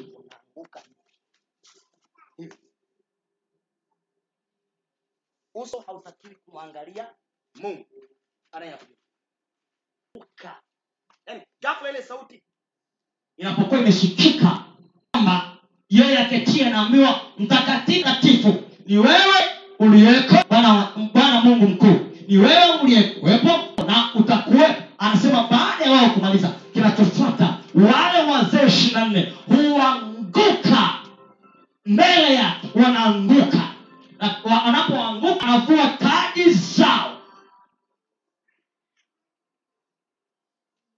Yes.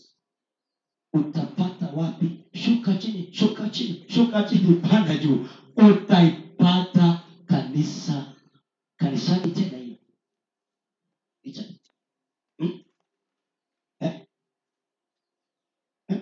Utapata wapi? Adune. Juma na 6.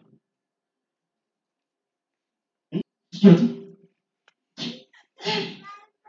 Watu wanafanya vitu vya ajabu. Ukutafikiri waganga wa kienyeji wamekutana kwenye kijiji kuloga kijiji. Alafu nasikia wanaoimba utafikiri ni roho za waganga. Hiyo wimbo, kuna wimbo mmoja alikuwa anaimba wengine, si kama waganga kabisa, ile waganga wa jadi. Eti wanacheza. Utapata ngapi sio? Wazee wa kina Madam Masinga wameshachoka, unawafanisha zoezi ambalo halifai.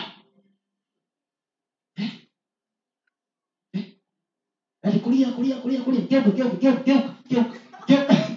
Geuka. Majasho. Mazinzi tu madhaboni, hakuna kinachoendelea. Watu ambao hawana madini hata Mungu. Sikiliza. Narudia. Baada hii anasema wanaposikia wale wazee waliohitimu kutoka huku tuliko, waliohitimu mambo ya hawasimami, hawana style, ni kuanguka. Prostrate. Nashukuru Mungu huyu kwa hapa. Alipokuja mara ya kwanza hapa kanisani nikuseme kidogo, sio? Lakini umeshaokoka. Akaona eti watu wameinama chini wanasubiri wanaomba. Akaniuliza, hivi hawa watu mbona mnainama hivi mkiomba? Mnaongea hivi, wengine mnalia tu. Huyu aliwahi kuniuliza. Lakini leo yuko hapa anasikiza neno la Mungu. Haleluya. Si mnakumbuka huyu? Huyu hapa nyuma ya huyu. Lakini Bwana amemleta, amepona. Hiyo ni mtindo wa mbingu. Huwezi kushuka chini na kupanda juu mbele za Mungu. Huku umesogeza sketi hivi. Wanafanya mpaka wanasogeza sketi huku, wanasogeza juu. Ukahaba ministry.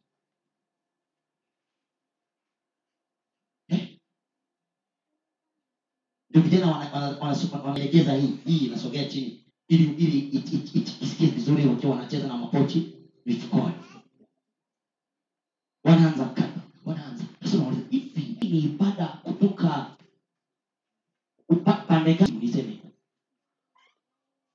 Which side of hell? Hallelujah. Inakosa. Yes. Uandae kwaya namna hiyo ungaji wao. Unaweza kuona hivi vitu vinafanya. Utapata muda wa kukirimu uso. Ibada kama inatakiwa kanisa liwe nalo kabla hajaenda. Utapata muda wa kukirimu. Kwa nywele ya muhindi. Utapata sanda utaanguka na nywele ya muhindi chini. Imeshakufunika umesimama ukianguka. Ndio utaila. Hizo rasta zimefika huko. Utaweza kuanguka nazo? Umejipulizia marashi, utafikiri wewe ni maiti.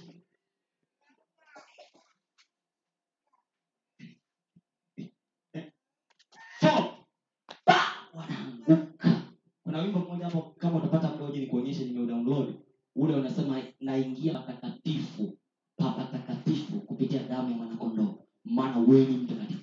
Au wamejaribu kuonyesha jinsi ya wazee wanavyoanguka wakati wa ibada. Wameonyesha kabisa kwenye video.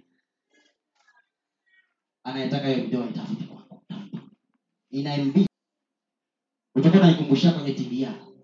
Unasema huyu mtu anapita anaingia patakatifu. Alafu anafika wakati ile sauti inatoka kwenye kiti cha enzi. Hao wakimaliza kuongea, wale wazee akawi na anguki nyuma ya mwingine.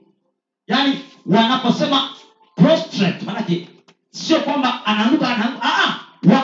Kwa dalili moja kwa wakati mmoja wanalala wote. Worship in heaven, ibada kabisa. Sio mimi ni mlingoti kwenye ibada. Mimi ni mlingoti, mimi siwezi kwa waina hiyo. Wanaanguka wote. Alafu wanavua taji zao. Kwa maana yeye ni aketie kwenye kiti cha enzi. Lazima avuliwe taji, lazima avuliwe usukuma ukae kule, lazima avuliwe cheo cha darasani, lazima avuliwe cheo cha theology, avuliwe. Anguka, vua taji, toa, weka huko. Taji lako ni mbele za Mungu. Wewe namalizia. Wanaanguka anasema. Na hao wanasemaje? Hao wanaanguka wanasema the 24 elders fall down before him that is on the throne. They worship. Kwanza wanaabudu. Kitu cha kwanza, mbinguni sijaona ruka Kimasai, ruka Kijaluo. Sijasikia katika mbingu kuna Kijaluo na Kimasai. Ruka Kisukuma wanafanya hivi mikono. Mnafanyaje? Wanafanya hivi mikono. Cheza Kisukuma. Ushinde kwa jina la Yesu na ulegee. Nisikuone tena katika nyumba ya Bwana. Pastor, kwa lugha rahisi, hakuna kanisa Tanzania. Kile Kenya inafanya ndio wamekataa wa Tanzania kufanya. Nimesikia juzi wanajadili kumwita Dr. David. Lakini sio wa Tanzania, wa Kenya walioko na baadhi ya waliopenda huduma hii. Aje aseme na wachungaji. Lakini wachungaji nao bado hawajakubali pale.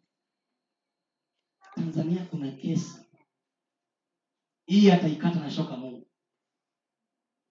na shoka upanga uwezi, shoka tena ni refu kama shoka la kutosha. Ndio unaona Kenya ilifutwa yote, mpaswa huduma yote. Watu ni hivi tu, masaa anapanda kwenye madhabahu, mwingine anashuka, hakuna kupumzika. Vile vyombo keyboard huwa hazisimami, zinacheza mwanzo mwisho wa kongamano. Hata akiwa na hubiri zinaguswa tu taratibu. Yaani ibada ya mbingu inatengenezwa kabla ya kanisa kwenda. Nasikitika Tanzania sijaianza. Hata hapa bado maombi yenyewe tu. Unaelewa?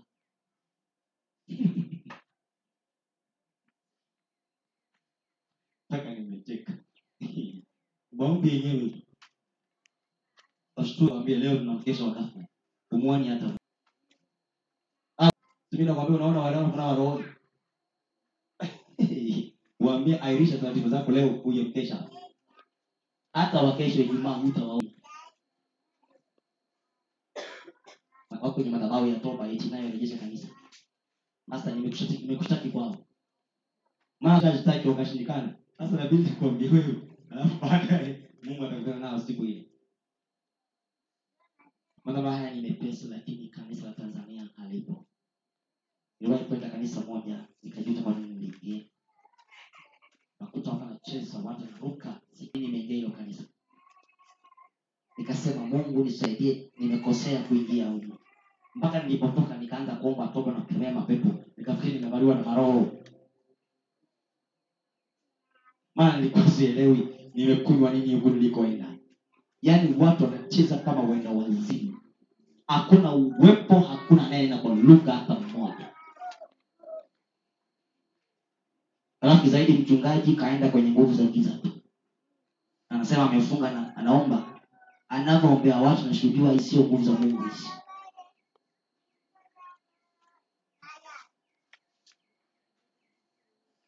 Mbingu ina ibada ya utakatifu, anasema wanaabudu, alafu anasema that lives forever and they cast their thrones before the throne. Wanachukua taji zao, wanaangusha mbele, wanatupa pale chini. Hebu falling, nimesema falling prostrate, sio going down, yani sio kushuka, wanaanguka.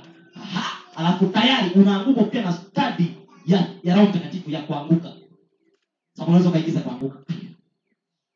Hiyo na hivyo unaangusha, unaanguka na huku umetupa ile. Wapi are you? Unastahili our God, our Lord and God na Mungu to receive the glory, kupokea utukufu, and the honor, heshima. Dominion hapa imeandika thanks. Upango ilikuwa imeandikwa thanksgiving. Dominion ni utawala, kupokea utawala. Hapa anasema for you created all things. Tatizo la wao kuanguka na kuvua taji na kusujudu, kuanguka na kuabudu, anasema na kuvua taji ni kwa sababu yeye aliumba vitu vyote. So ni lazima apewe nini? Ibada. Anastahili. Ukijifunza ibada kama hii takatifu na kanisa likawa hivyo, kitu kinaniponza hapa ni vyombo. Mimi tu kilio changu ni kwamba keyboard ije hapa. Hiyo tu. Yaani hapo kati ya vitu vyote kuna ibada lazima itengenezwe hapa. Ikiwa inasikia wanatoka kwenye hosteli wote mpaka bila kuambiwa. Nimesikia mbingu hiyo. Twendeni. Kinachoponza hapo ni hiyo vitu. Naomba Mungu, sijui ningeamka asubuhi nikakuta niko pale kwangu. Yaani hilo leo linanisumbua kwa hiyo habari ya vyombo. Sasa nimetoka kuhubiri hapa bila vyombo. Mapafu yanauma kuongea hivi. Nikimaliza hapa yanawasha. Alafu ibada inanogeshwa na vyombo. Na ukitaka kujua, kuna kitu nitakusomea kwenye mistari ya mbele. Kuna wakati wanaanguka wamebeba silaha za usiku. Wanaanguka nazo chini. Tutakuwa kwenye mafundisho ya kesho. Wanaanguka chini, wana silaha, kibubu na nini, wanaanguka alafu wanaanza kutoka. Sasa hivi vitu vinahitajika kanisani, gitaa ya keyboard nzuri inayotoa sauti zilizong'aa inahitajika kanisani. Tika speaker kama hizo naona zinapelekwa kwenye muziki huko hazina kazi. Ziwe kanisani. Nikisema mkesha mpaka watu wangaza wanakesha wakiwa huko. Kila kitu kinaeleweka. Hivi vitu ni vizuri kwenye huduma vyote. Sasa unaanguka. Alafu anasema nimesema kama wazee 24 wanaanguka na kusujudu mbele yake aliye juu ya kiti cha enzi. Wanaanguka na kusujudu. Anaishi milele kwa kuweka taji zao mbele wakisema, they say you are worthy, unastahili. Bwana Mungu, to receive glory, pokea utukufu and honor, heshima and power na nguvu. Yangu inasema power, ile Biblia nyingine hiyo hapo. Hiyo niliyokuambia nilikuwa nimeshika wakati kila nimeshika shoti ilikuwa hii Biblia hii. Sasa anasema kwamba hii hapa inasema power, hii inasema dominion. Hiyo ni power, maana yake nguvu. Hii tafsiri ya Kiebrania kuja Kiingereza inasema utawala. Gapi ni ipi yenye uzito? Nguvu au utawala? Utawala, sio? Inaonyesha uzito wa utawala na hiyo ni nguvu. Sema pokea nguvu, utawala.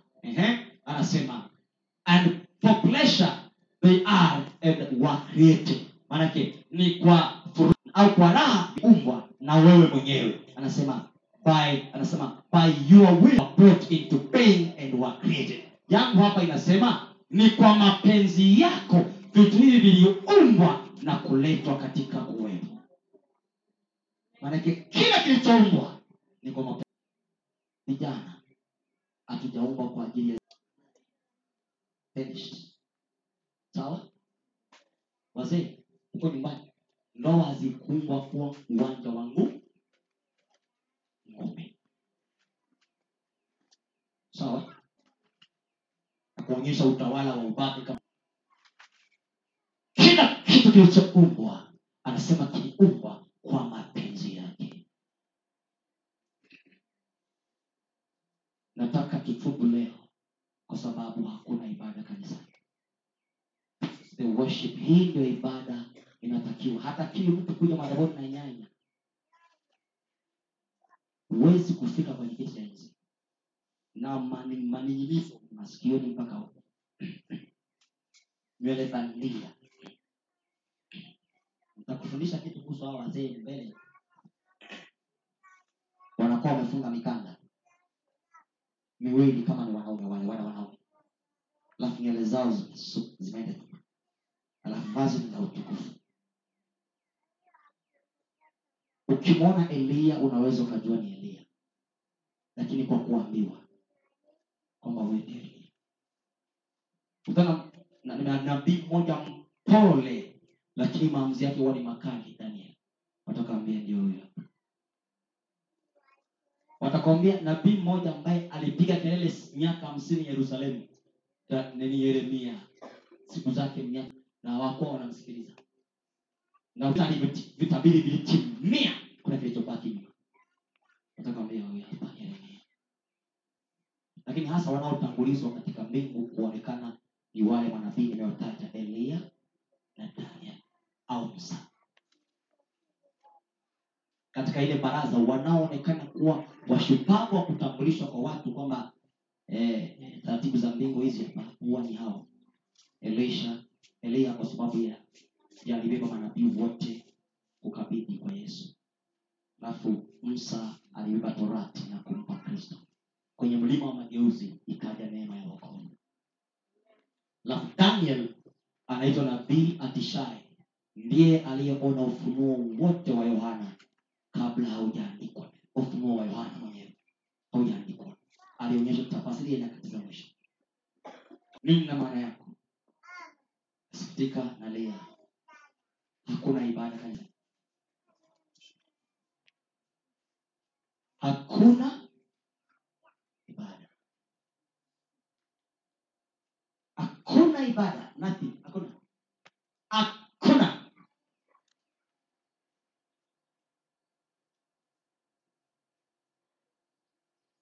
Kutoa wanawake wamevaa kama hapa kuja kuvaa sukanda sketi ziko madhabahuni, wanaume nao vimondo hivi kama chupa zimeinamishwa hivi, na viatu hivi vitu gani hivi, utakuta madhabahuni eti ndio wamekuja kusifu. Nikamwona mwanamke mmoja amepasua nguo kutoka huku mpaka hapa Dar es Salaam. Madhabahu iko hapa kwa mwimbaji Ephraim Masasu, anaongoza sifa Jumapili. Nguo yenyewe ni nyeupe, inaonyesha mwili na zilizo ndani zote. Anapita madhabahuni kuongoza sifa, na wakianza kucheza na kuruka na kwenda hivi, watu walikuwa hawana macho ya kutazama. Lakini mchungaji aliposimama akasema, mnaonaje sifa inapendeza? Hakuna ibada Tanzania. Mwajua kwa nini wachungaji wengi nilipoingia makanisa mbalimbali kuhubiri baadaye walikataa? Dhambi ilikuwa inaondoka na watu wanapungua, sawa? Lakini kiroho kinaongezeka. Na utukufu kawa mwingi, ikaanza kugundulika wamedanganya watu. Wakaanza kuzipa kwa kutimua na kusema mitaani, huyo mtu ni mbaya. Siku tuingia uzimani tutaonana nao.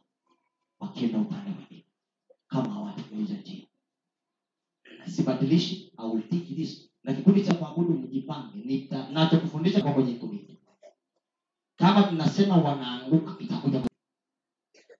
Yaani ibada ambayo unasikia watu wanaimba na huko wameanguka na inaenda. Ndivyo ilivyo. Sasa ibada kama hizo za kuanguka, umevaa vibaya utaanguka nini? Uwezi. Ina maana hakuna ibada. No, hakuna ibada. Haipo.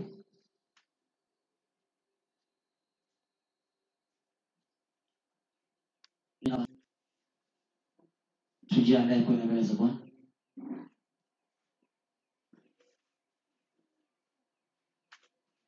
Muda wote ulionao. Tuone Bwana anataka tufanye nini. Nenda tu mbele za Bwana. Thank you Jesus.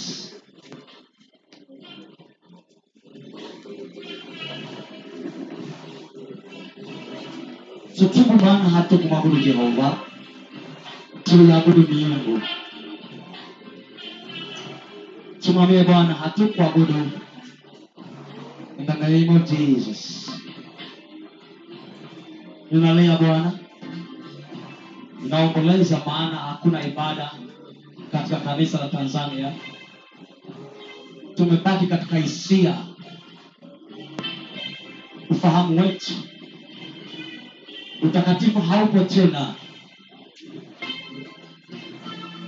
Jesus. Watu hawana hofu katika maisha yao.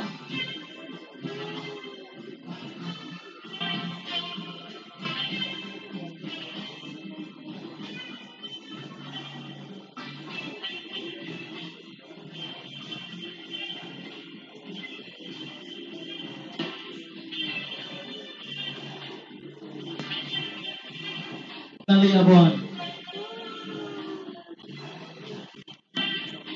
Sijui kama kanisa la Tanzania litafika hapo ambapo Mungu anataka. Sijui.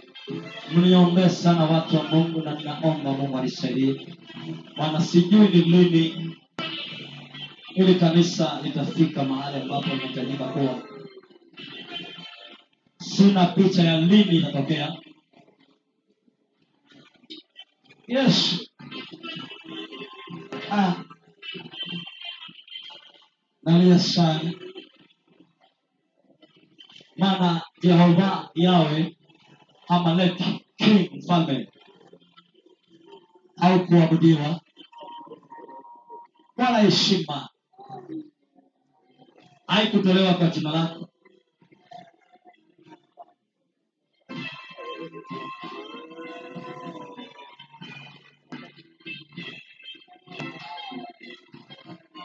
Jesus.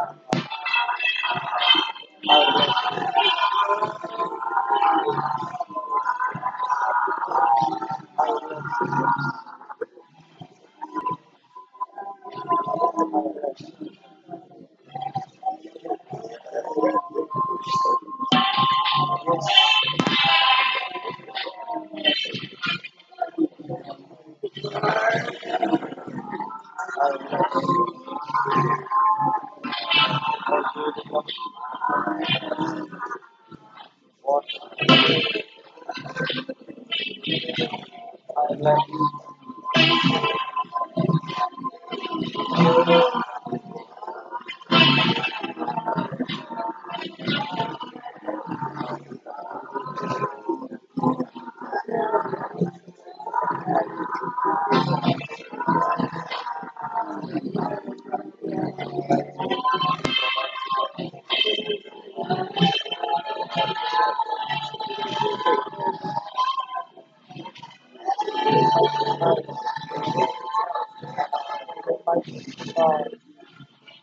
My God, my Lord,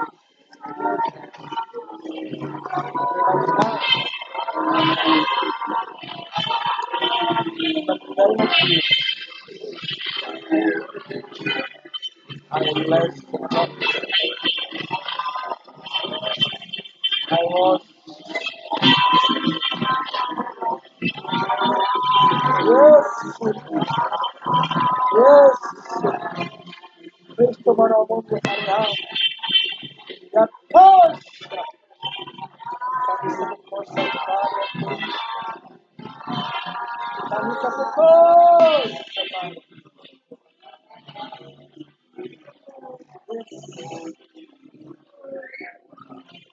I love you.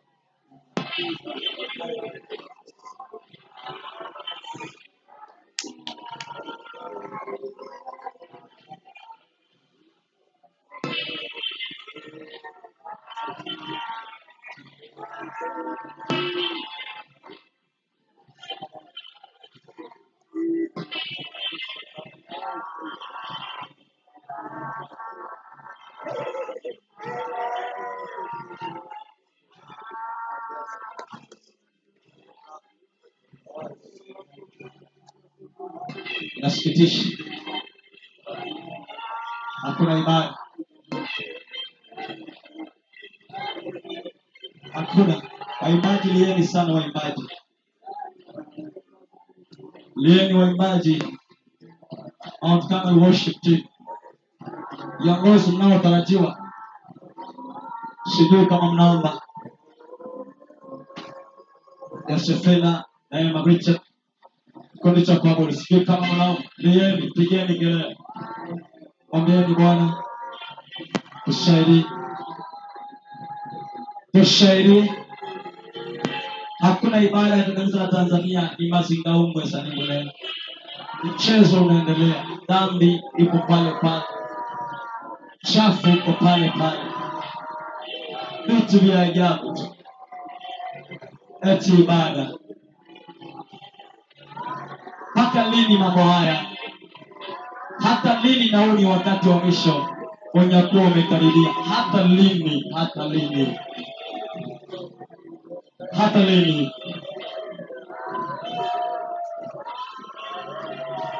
I love you.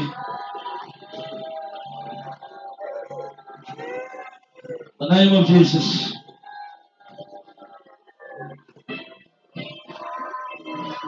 Thank you. Give you glory.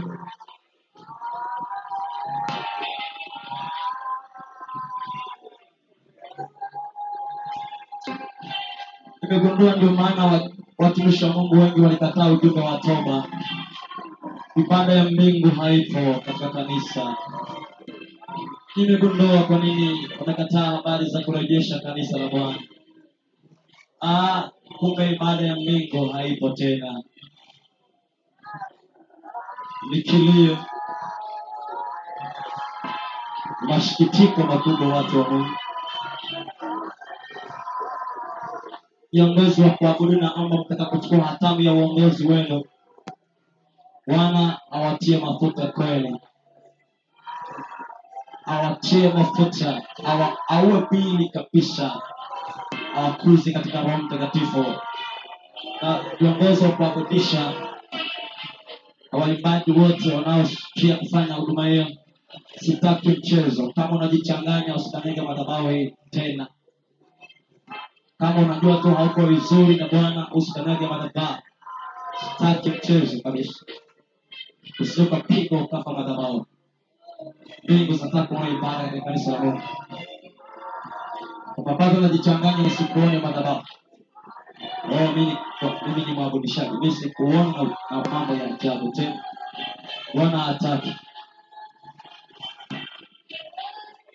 Mimi nimegundua hakuna ibada katika kanisa, hakuna. Haipo. In the name of Jesus. I love you. I give you glory. I worship you. Hakuna ibada ndani ya kanisa, ni mambo ya ajabu tu. Natubu Jehova. Naamini Yesu utanisaidia ili kurudisha kanisa mahali panapotakiwa. Naamini Bwana utanisaidia.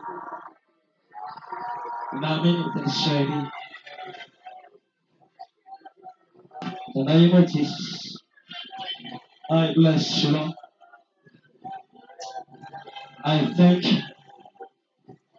I worship you. Bado watu wanapigania wanaume kanisani, wanapigania wanawake.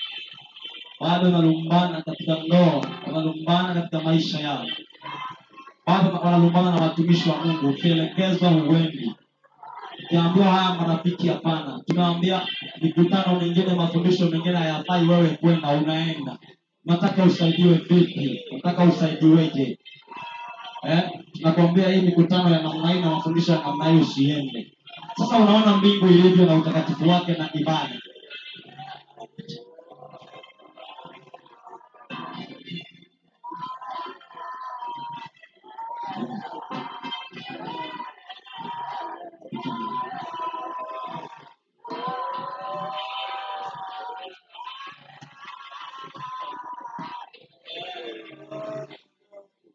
Leo utakuta wanawake karibu wote kanisani wamevaa kama makahaba. Na mchungaji anaangalia tu miguu yao na kuhubiri. Mwishowe anawatia tamaa. Mpaka lini mambo haya yatakuwa katika nyumba ya Mungu? Mpaka lini? Mpaka lini? Watalumbana juu ya vikapu vya sadaka, juu ya vikapu vya pesa. Mpaka lini watalumbana juu ya pesa madhabahuni? Wanapigana vita kwa sababu ya sadaka na pesa leo hii. Vita chungu nzima. Vijana takribani wengi, marafiki wapenzi wanao, wanakuambia eti watakatifu. Na wapenzi unafanya nini kama wewe ni mtakatifu wa Bwana?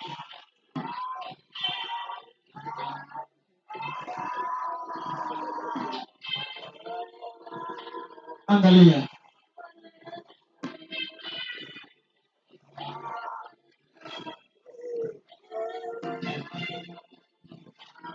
Atisha. Wacheza vyombo wengi tu wazinzi. Tunawajua. Wazinzi wa kutupa mbali. Eti ndio wacheza vyombo, ndio wacheza vinanda, wacheza gita. Wamekata ndenge. Wanajikirimu wanaume. Wanavaa cheni mikononi wanaume ibadani. Leo hii na tunaambiana kwamba eti ibada ya mbingu. Hii ibada ya wapi? Tutubu sisi turudi. Ataweza kutumia wewe kuangamiza kazi za Lucifer na majoka ya Tanzania. Ili Yesu Kristo atukuzwe. Kama ndiye Bwana na hapana mwingine.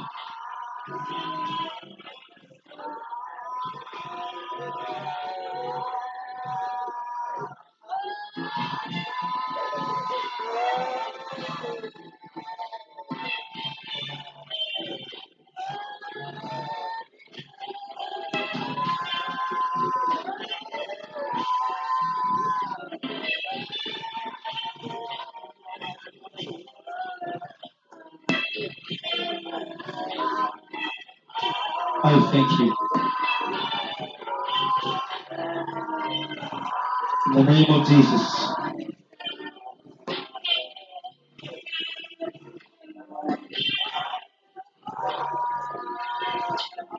Kuna wetu Asante sana. Tutaendelea kuomba kesho na kwenye kesha utakaokuwepo mahali hapa. In the name of Jesus.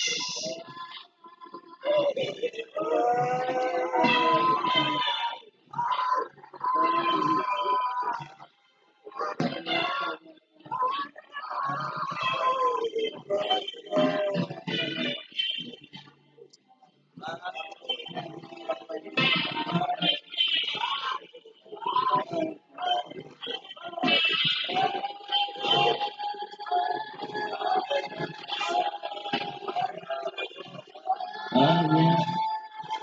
Unikumbuke muka kanisa lake. Aina unikumbuke.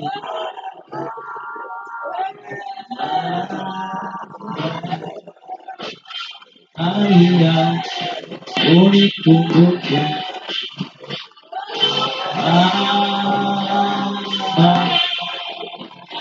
Maria unikumbuke. Kumbuka kanisa lake. Maria unikumbuke. Kumbuka kanisa lake. Maria unikumbuke. Baba, Baba, Maria unikumbuke.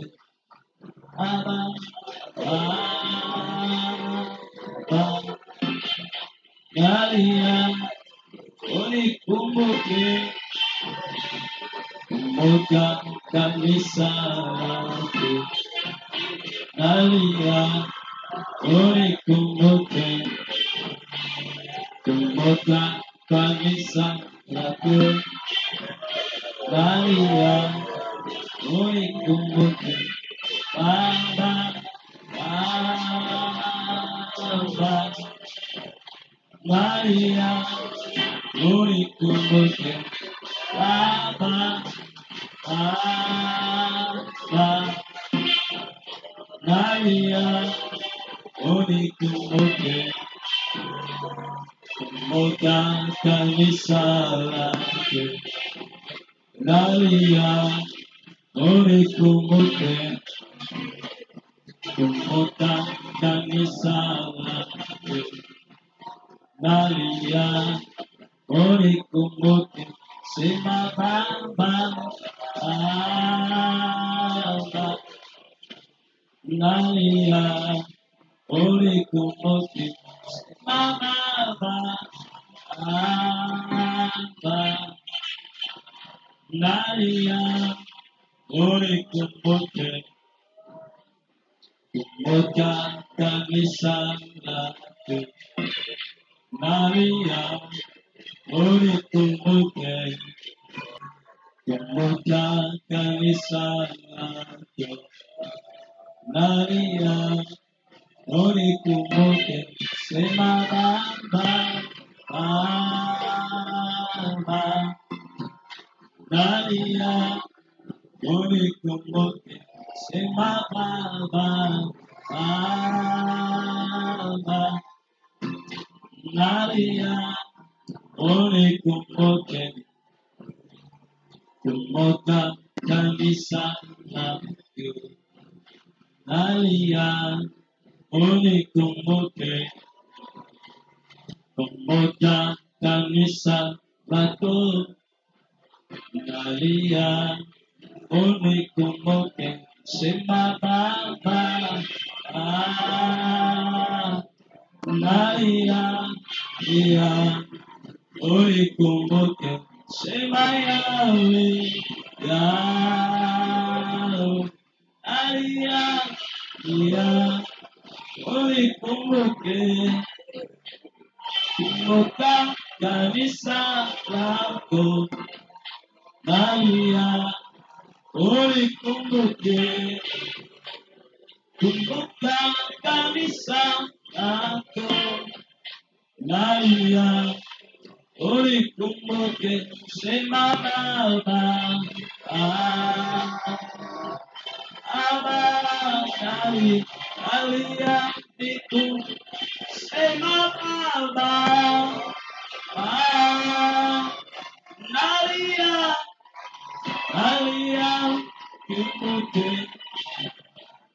kumbuka kanisa lako, nalia ulikumbuke, kumbuka kanisa lako, nalia ulikumbuke, sema Baba, Baba, nalia unikumbuke, asma Baba, nalia unikumbuke, kumbuka kanisa lako, nalia unikumbuke, kumbuka kanisa lako, nalia unikumbuke, sema Baba, nalia unikumbuke, sema Baba, nalia unikumbuke, kumbuka kanisa lako, nalia unikumbuke, kumbuka kanisa lako, nalia unikumbuke, sema Baba, oh nalia unikumbuke, sema Baba, nalia unikumbuke, sema Yahweh, nalia unikumbuke, sema Yesu, nalia unikumbuke, sema Baba, nalia unikumbuke, kumbuka kanisa lako, oh nalia unikumbuke, kumbuka kanisa lako, Bwana nalia unikumbuke, sema Baba, nalia unikumbuke, sema Baba, nalia unikumbuke, kumbuka kanisa lako, oh nalia unikumbuke, kumbuka Baba kanisa lako, Bwana nalia unikumbuke, sema Yahweh, nalia unikumbuke, sema Yahweh,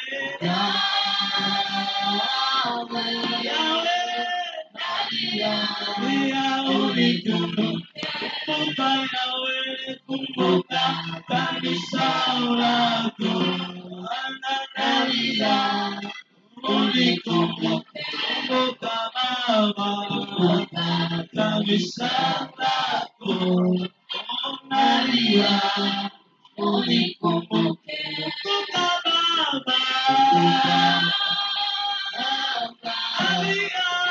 nalia unikumbuke, sema Baba,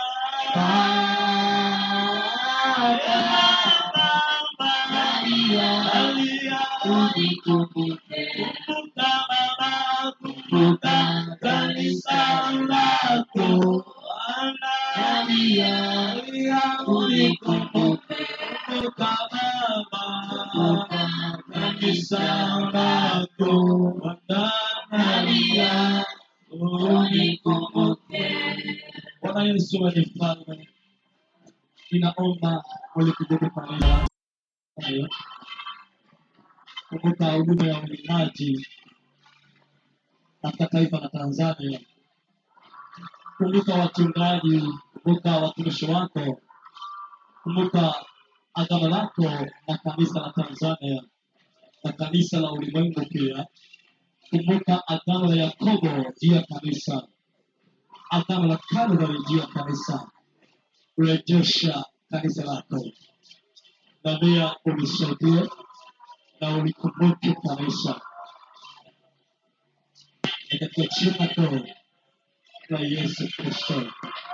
Ninaomba mbele zako na mbele za utukufu wako, mbele za kiti cha enzi, nikikabidhi kanisa la Tanzania mikononi mwako, nikikabidhi kanisa la Tanzania mikononi mwako, Jehova Yawe na Elgibo Shabaoth, mfalme Hamalek, Jehova Hamalek, mfalme peke yako.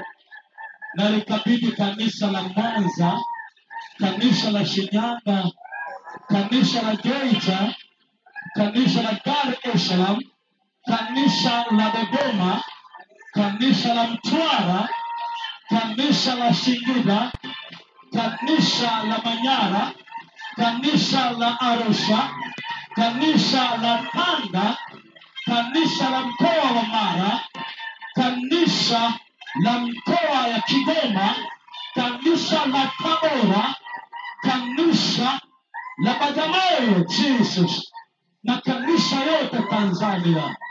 Na yakabidhi mikononi mwako, na makanisa yako bara Afrika, Uingereza yote, Mashariki ya Kati, Amerika nzima, na mataifa yote, na Afrika Mashariki, hatimaye Tanzania. Na kabidhi kanisa mikononi mwa damu ya Bwana wangu Yesu Kristo. Mapenzi yako peke yake yatimie, Jehova Hamalek, mfalme, mfalme peke yako wastahili Yesu, peke yako Jehova Yawe, Eliele, Elgibo Shabaoth, watawala peke yako Yesu. Yesu, nimelikabidhi kanisa kwako, nisaidie kuifanya kazi hii, na upata msaada wako. Kwa nguvu zangu siwezi, kwa akili zangu wala usomi wangu, wala kwa shuhuda zangu, ni kwa Roho wako. Si kwa nguvu wala uweza, bali ni kwa Roho wa Mungu. Yesu nisaidie, nahitaji msaada kama mtu aliyepungukiwa na asiyekuwa na la kufanya. Nataka msaada katika kazi ndefu na nzito na ngumu ya kurejesha kanisa katika ibada ya utukufu kabla ya unyakuo. Yesu nisaidie katika jina la Yesu. Amen. Karibu kiongozi, au utawatangazia ibada ya ratiba ya ibada ya kesho tukamkesha.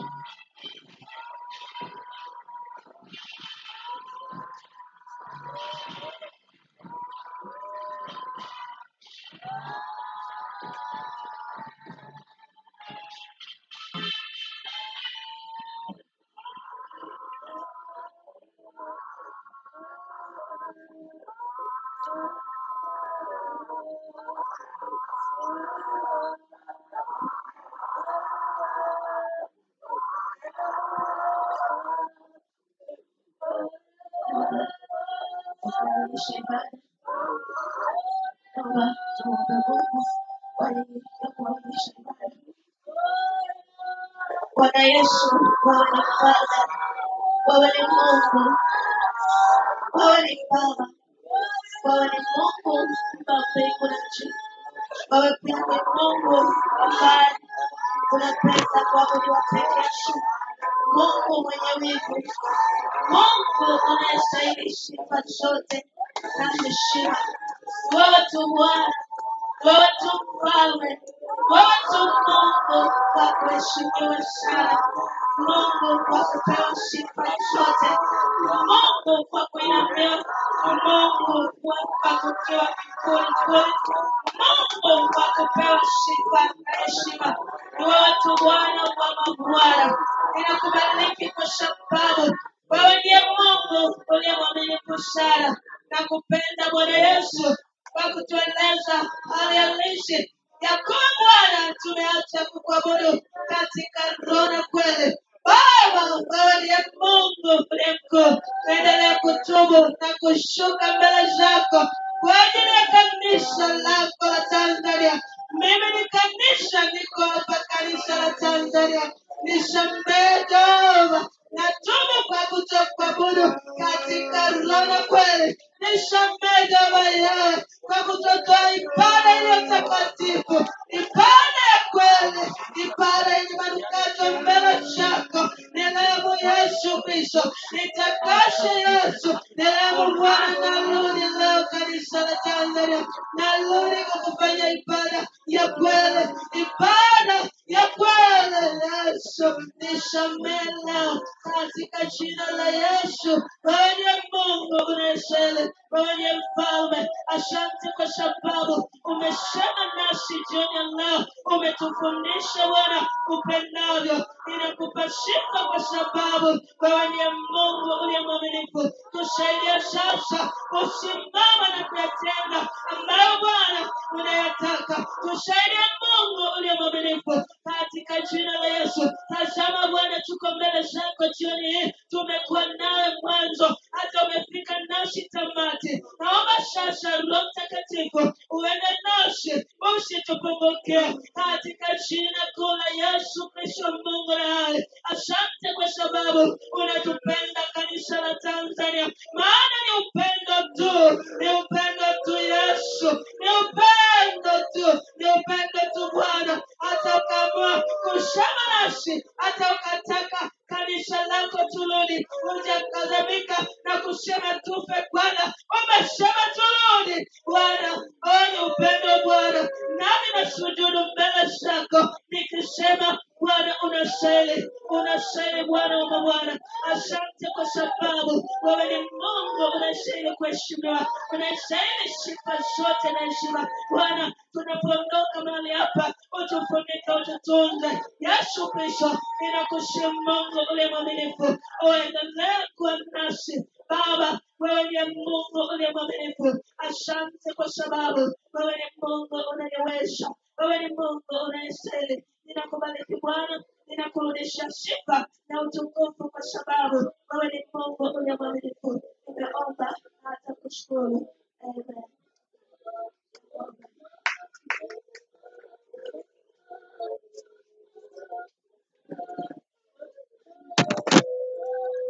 Kesho kuna ibada kusema kama kawaida, alafu kuna kesha tutakuwa saa 3 mpaka saa 7.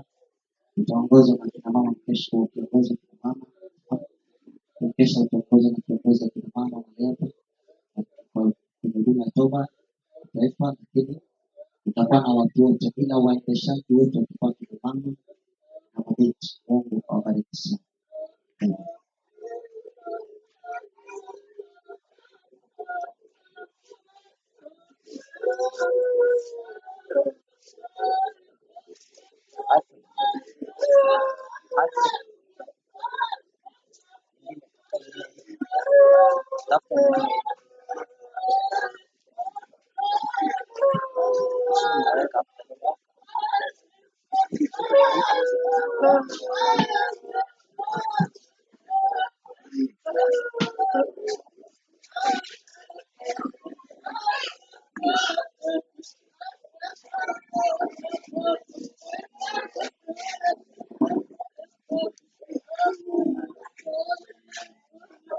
Rebeka, sijaondoka unione mama.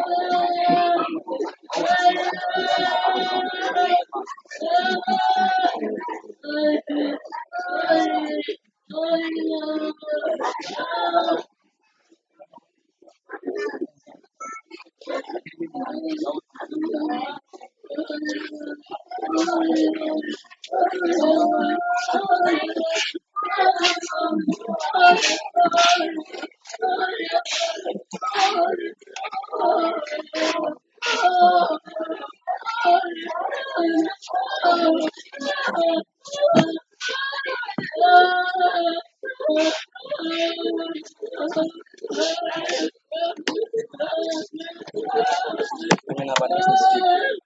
Yaani sasa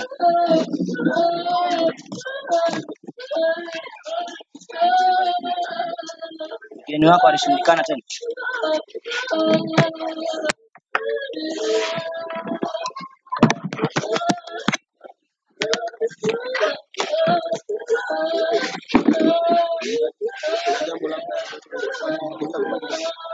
Kule chini. Hapana, mimi nina mpango wa kuleta nguo zingine kutoka kule. Sasa mpaka niangalie nauli itapatikanaje. Niangalie nauli itapatikanaje. Alafu ndio nitawatuma kutuma huko au wanaoenda naweza kutuma kwa kupata nguo kule hivi. Hizo socks hizo stoa.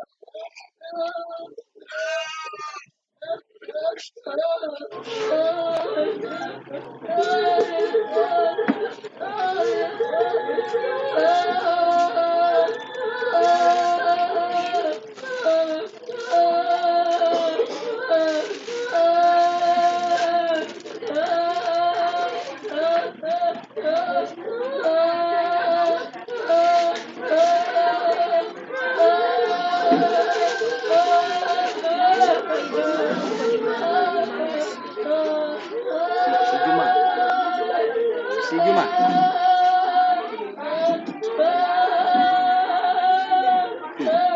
Juma ndio tarehe ngapi? Kesho.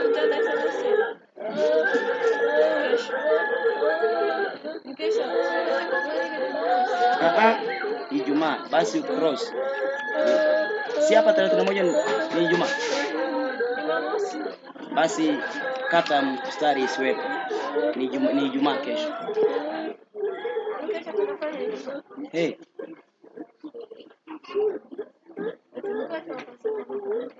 Wewe unapanda mkesha wa Pasaka ipi? Kwani mwezi una siku 31? Sasa huwezi kufanya mkesha Jumapili watachelewa watu ibada. Na sasa tufuate taratibu. Nani kaweka taratibu ya mkesha wa Pasaka?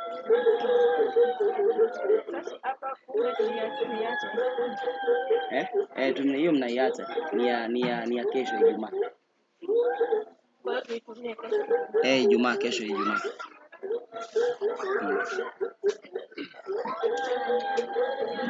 Amen. Barikiwe sana. Amen.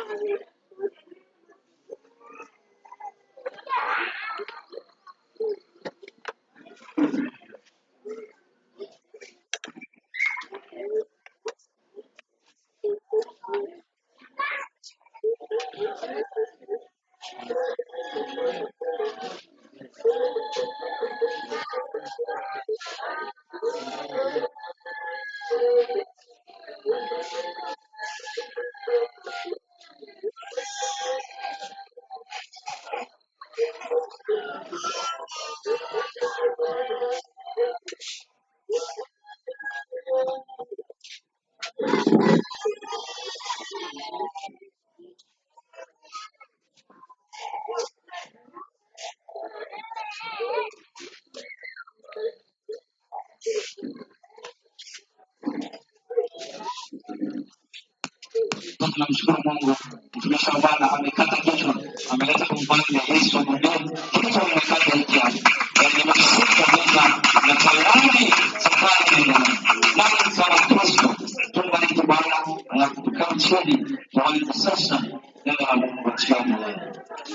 Bwana Yesu amefanya na wewe ni Mungu. Na kutukuza kwa sababu unatakasa mafundisho haya, tunajua uzima ya mapenzi yako yatimie.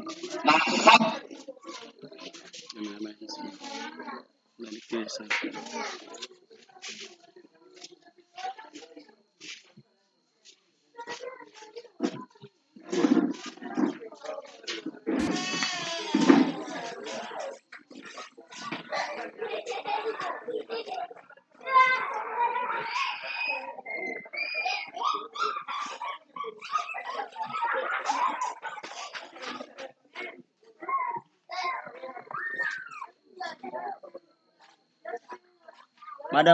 Madam, ukimaliza Madam Kwejo nione mara moja.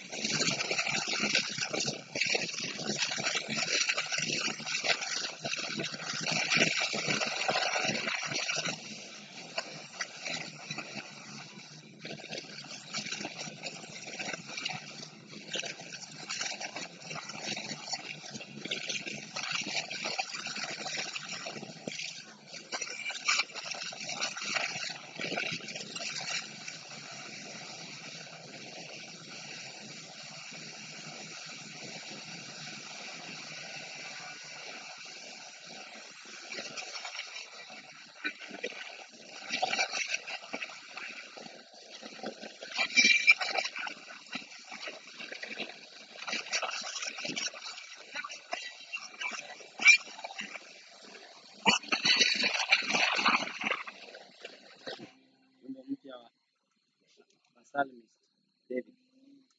Jimmy, wanashinda ule yao. Anatoa japo kwa ananyoa vibaya, sio hawajui kumzungumza. Ana mwalimu. Unajua walezi. Unaona vile alivyonyoa staili ya dunia. Yana wimbo na sasa nataka nguo kule juu sio itakuwa. Unaweza kuja nazo kesho. Sasa hapo ngombe kaniende na mimi anaenda kupika kwa. Uko chini? Basi nitabadilisha baadaye. Hatari.